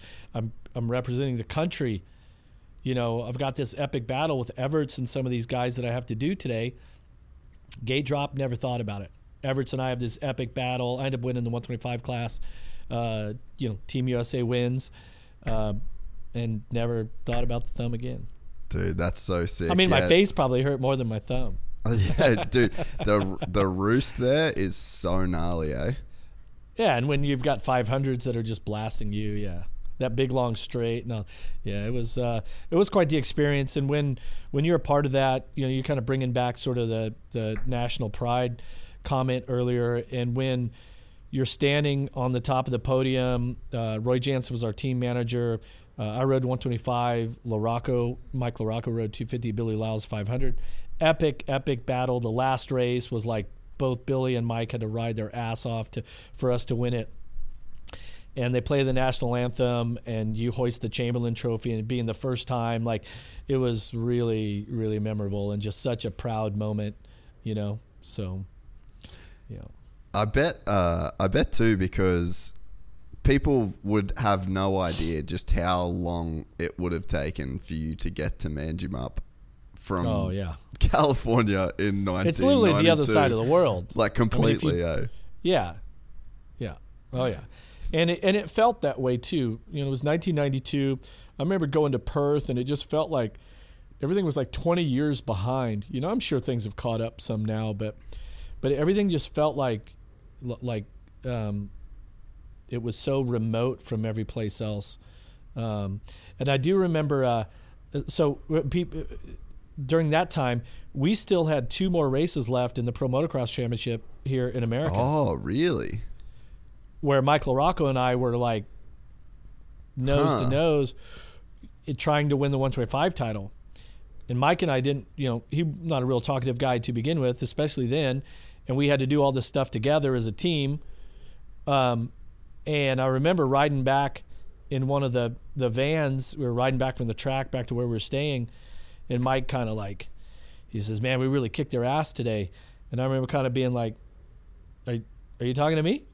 Wait, oh, hey, yeah, that was a good day for us, Kind of it broke the ice a little bit, but then we didn't talk much, because we were always really pretty intense rivals.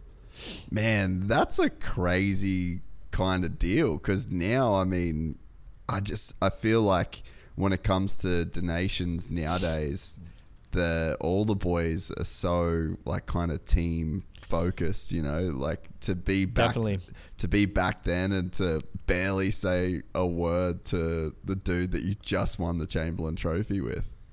Yeah, we're riding, sitting next to each other. Because you would have been in the car the whole time. It's 3 hours to Manji from Perth. So it's you've got to be in the car for 3 hours together. Yeah. And what's ironic, about 5 years ago or so, I got a divorce. One day I'm going to my local restaurant, Wood Ranch, if anybody knows it, love it. And I go in to sit down at the bar, watch some football on a Sunday afternoon. A woman sitting here, a guy sitting here. I sat there, and all of a sudden, Mike LaRocco's sitting right next to me. Wow. We sat there and chatted for 2 hours about family and kids and divorce and all this stuff. He's got a son named Jagger that's about 5 or 6 months younger than my son Jagger. They now are friends. They go to the same school. They have a mutual friend that they hung out with. His kid used to come stay at my house. If you had said in 1992 that Mike LaRocco would have a kid and he'd be staying over at my place, right? You'd say no way. But yeah, so we got 2 Jaggers, and the first time we pick up Jagger LaRocco, they're in the back of my vehicle, and my son goes, hey, Dad, didn't you kick his dad once? Or, talking about San Diego 93. It's oh, my God. Oh, yeah. Yeah, I did. Yeah, I did. Right. They were 12 or something at the time, Dude, I think I always think it's so, I always think it's so funny that the people that, there's so few of you that reach the heights that you guys reached in Supercross and motocross. There's so few of you. You've known each other for forever, your entire lives, and you just spend your entire lives not talking and there's really not that many other people that you can relate to in that way, or that shared the intensity of the experience that you went through for that certain period of your time. And then, you hear so many stories of guys Ricky and James in the booth right now, or James and Chad. I remember Chad did the podcast in 2018. I was like, bro, I'm telling you right now, it doesn't feel like it, but you and James will 100% play a game of golf today, and you'll 100% be friends, but in the moment you just cannot ever see that happening. Yeah. You're 2 young guys. You guys are both going for the same thing in life, on the track, off the track. It just becomes a competition that way. And I know that with my battles with Jeremy McGrath and that sort of thing that people harken back to as being this great era, and they appreciated, what that was. Keep in mind, I got my ass kicked in Supercross quite a bit, and those nights sucked. Right. Yeah. But eventually you get yours and all this, but I didn't appreciate the moment or that situation then like I do now. And there were 2 documentaries that I watched that really changed my perspective on all of it. One was on Magic Johnson and Larry Bird. Yeah. The other was on John McEnroe and Bjorn Borg. And seeing how, tennis is one-on-one, basketball is a team sport, but yet you knew it was Magic and Bird that were out there. The other players were pawns, right? But to have lived that moment and that competition within the competition, and being so focused on an adversary to where it drove you to a place that you wouldn't have gone without it. Yeah. Okay. Really fortunate to have had an opportunity to be presented with that challenge in life. And those guys like Bjorn Borg and John McEnroe, they elevated the competition, and it was like, yeah, there's 50 people that entered the U.S. Open tournament or however many it is. But when we get to the finals, we know who it's going to be. Yeah. And and these guys were like, the rest of you are all in the way. You're just steps on the way to what the goal is. The goal is we've got to do this, and that I appreciate that, even with the failures, even the shit times, the times where I was victorious and became the champion, it really made those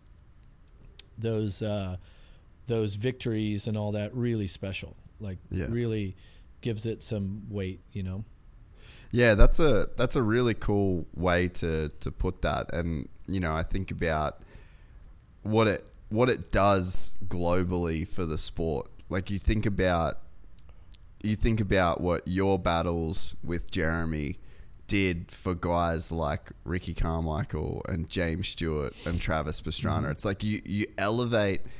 It takes guys like you to elevate the sport to a new level, and then that becomes this new baseline for reality of, like, this is how fast you can go on a supercross track. This is how fast you can go on a motocross bike. And then the next generation just brings that level from the start, and then they get into a rivalry. And James and Ricky, and some of those battles are just outrageous. There were times where James, Ricky, Chad, they might qualify 3 seconds faster than whoever else was not in that group. Yeah. I mean, just like totally different levels. And the fact that you push each other, that if you want to be great, if you want to be the champion, here's what you have to do.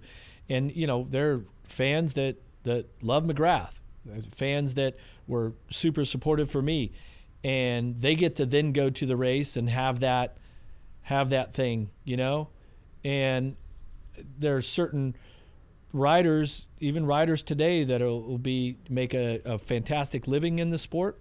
Yeah. And have levels of success. That'll be great and all that.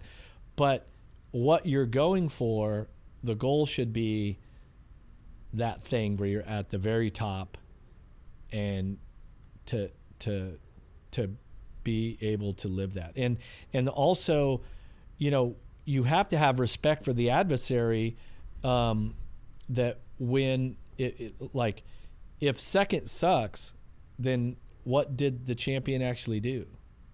And I taking it back, kind of the broadcasting is, I want to make sure that they realize, that the fans realize, that Adam Intignap, qualifying 22nd, he is a bad motherfucker. Yeah. So without saying it, Dungey won the race. So what's that make Dungey? If the guy's 22nd, and then in this thing with this rivalry is, you take the first and second and they swap it back and forth, and pretty soon you just start to elevate yourself from everybody else. The other guys are trying to get in the mix, but we've seen it time and time again that very rarely can you keep 3 guys in the championship hunt. That's what's really special about what's happening, like right now, with Supercross here in America. But at that level, normally it sorts out to 2, because you really just start to clip who wants it the most, and most of the time it becomes between 2 guys willing to give it whatever they got to give, and somebody's going to win and somebody's not. No, it's super cool. Well, hey, this has been an epic 3 hours, bro. I know you've got a long ass 3 hours already. That's it. Yeah, we hit it, bro. Before I go though, I did want to, as I sat here and my sort of fidget thing I fidget with is my DC ring. Is just say a word about Ken Block, and mate, actually, how, yes, 100%. How amazing he was, and just acknowledge his his contributions as a friend, his contribution in business and sport, and he was such a big fan of Supercross and what all of us did, and really was a big advocate for it, where he was one of those brand leaders that saw a vision and had the balls to go for it and started to blend skate, surf, snow, moto, all these sports together, and really give Supercross an incredible recognition and open it up to a new group of fans that might not have without his contribution. So big loss this year. Yeah, I was never really lucky enough to spend much time with him, but he was always a guy that, like, you get those people that it's almost like they transcend what it is that they're involved in initially, and he seemed like a guy that really transcended like action sports. He transcended business, but in transcending those things, he elevated those things to his level, if that makes sense. And I just think that we just owe him such a debt in that sense. He had a totally separate level than anybody else has. I mean, you look when they did the Celebration of Life at Woodward up in Park City, incredible turnout, but his way of doing things was fearless. Every mountain bike, motorcycle, car, snowmobile, UTV, whatever it was, he was like, it was Ken Block, it was wrapped, it was his flavor, it was, we're going to fucking go for it. And there was never any doubt. And what he, after all the people that spoke at the event, everybody from his business partners to friends to athletes, he saw something in me that I couldn't see in myself. And then with DC, okay, now we've got the means, the ability, whether it's the conduit with content or it needs financial backing or whatever, for you to go do this. But I'm going to invest in this with the company. Everything we have in the company is riding on this. You can do it. You have to go do it. You're not going to fail. You can do this. Believe it, and then go for it, right? And it was just absolutely fearless. And that's how he lived his life. And it's really sad that he's gone, but it is the fact that we all got to be friends with him, work with him, be a part of what his dream in life was, and be along for the ride is just, I feel so blessed to have had a friendship with him, and I wish I'd have got to spend more time with him in these latter years, but quite the human being. Where'd your friendship with him start? Well, Rhino first became friends with him, and he started coming around, races, and then eventually, Rhino was probably the first moto guy to get a shoe deal, and it's, one thing led to another. He'd do custom shoes for us and sponsorship and getting on the payroll and ads and things like that. I mean, the advertising that he would do, like, he didn't give a shit. He was like, when I got caught with weed and got fired, we did a motocross action version of one ad, and then we did a Racer X version. Well, it was me doing a knack-knack, which I rarely ever did, and the motocross action version, the tagline said, "Ever wonder what it would feel like?" or something like that. And the Racer X version said, "Clinton still has his job." Like, dude, it was the same year, wasn't it? And Ken was like, dude, if you were a skater and you got busted like this and got in trouble, as much press as you've got, I would have had to pay you bonuses for all this. But in your sport, you're being, so he was just brilliant that way. And he was a brilliant, not just in what he did, his vision with business and stuff like that, but just as a friend. I mean, it's a tough loss, but also on the flip side is we all got to experience his friendship and be around him and make incredible memories. Like, we did a 2-week moto wakeboard trip one time up to Washougal and back, and with Lucy and Bots, Blair, everybody. And when 9/11 happened, was actually up in Bass Lake in Northern California on a week-long trip We were all living in the same house, wakeboarding, mountain bike, Z50s, everything for a week. Just incredible memories, and so I'm gonna miss him. So just I think that shout out.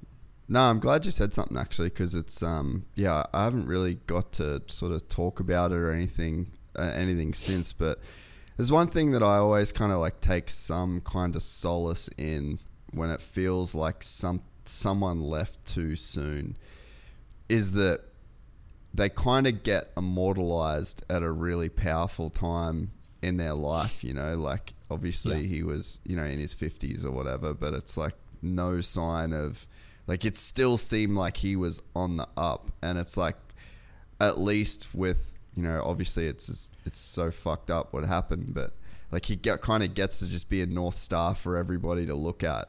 And it's like that vision of him as he was at his best. That's what's in stone now, And I think that there's, I don't know, like, I guess that's at least what I sort of tell myself when those sorts of things happen. Better to have had it and lost it than to have never had it at all, right? Type of thing. I mean, obviously the real, sad downer part is with the kids and Lucy, and Lucy losing a husband and the kids losing a father, and what guidance and everything that would have played. But that's life for us, because we don't get to pick and choose. We don't know that. And one thing that I took away from that is I made a note to myself, and it's kind of like, God, I've got it on my phone, but it's like, essentially the note was like, get busy living. Like, here I'm at this celebration of life. It's super sad. We're all shedding tears, a lot of emotion. But the message to me was, dude, you got to fucking live while you're here. You know what I mean? Like, live life, go for it. You got to work hard. You got to play hard. You got to love hard. You got to forgive.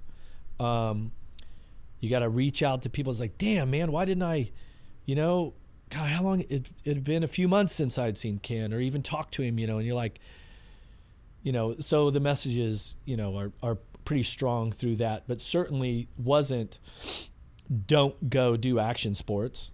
Don't be involved in this, that, or the other. The message is, hell yeah, go for it. Like, if that's what you love doing, and this is why I tell people about riding motocross, might be a good way to end it, is like, if whatever it is, but like for me, it's riding motocross, riding dirt bikes. If that puts living in your life, then go do it. If it doesn't, go do something else. Whatever else it is that gives you that feeling of life. Like, when I just started riding this week again, like, yeah, it sucks. My hands hurt. I'm like, feel like I've never ridden a motorcycle, but I love the feeling I get from riding motocross. Yeah. And I'm 52, so that's what I'm going to go do. And that's the message that I feel like Ken would tell us if he was right here with us right now. He'd be like, dude, you got to go for it, because you don't ever know when it's going to be over. Yeah. Go for it. Live life and go hard. Like, don't be afraid and be fearless. So. No, yeah, beautiful, mate. Well, I really appreciate this. I Me thoroughly too. Enjoyed that 3 hours. It flew by. We could easily do another 3. So yeah, man. Anytime you want to come back on, open invite. I'll be seeing you at some races as well. But yeah, thanks, man. I honestly really, really enjoyed it. I knew I would, and it was as good as I hoped it to be. So thank you, brother. I appreciate it, Jace. Yeah, and thanks everybody for watching this and supporting Gypsy Tales. Stoked to be on here and love having these conversations. So see y'all in Birmingham in a few months. Epic, brother.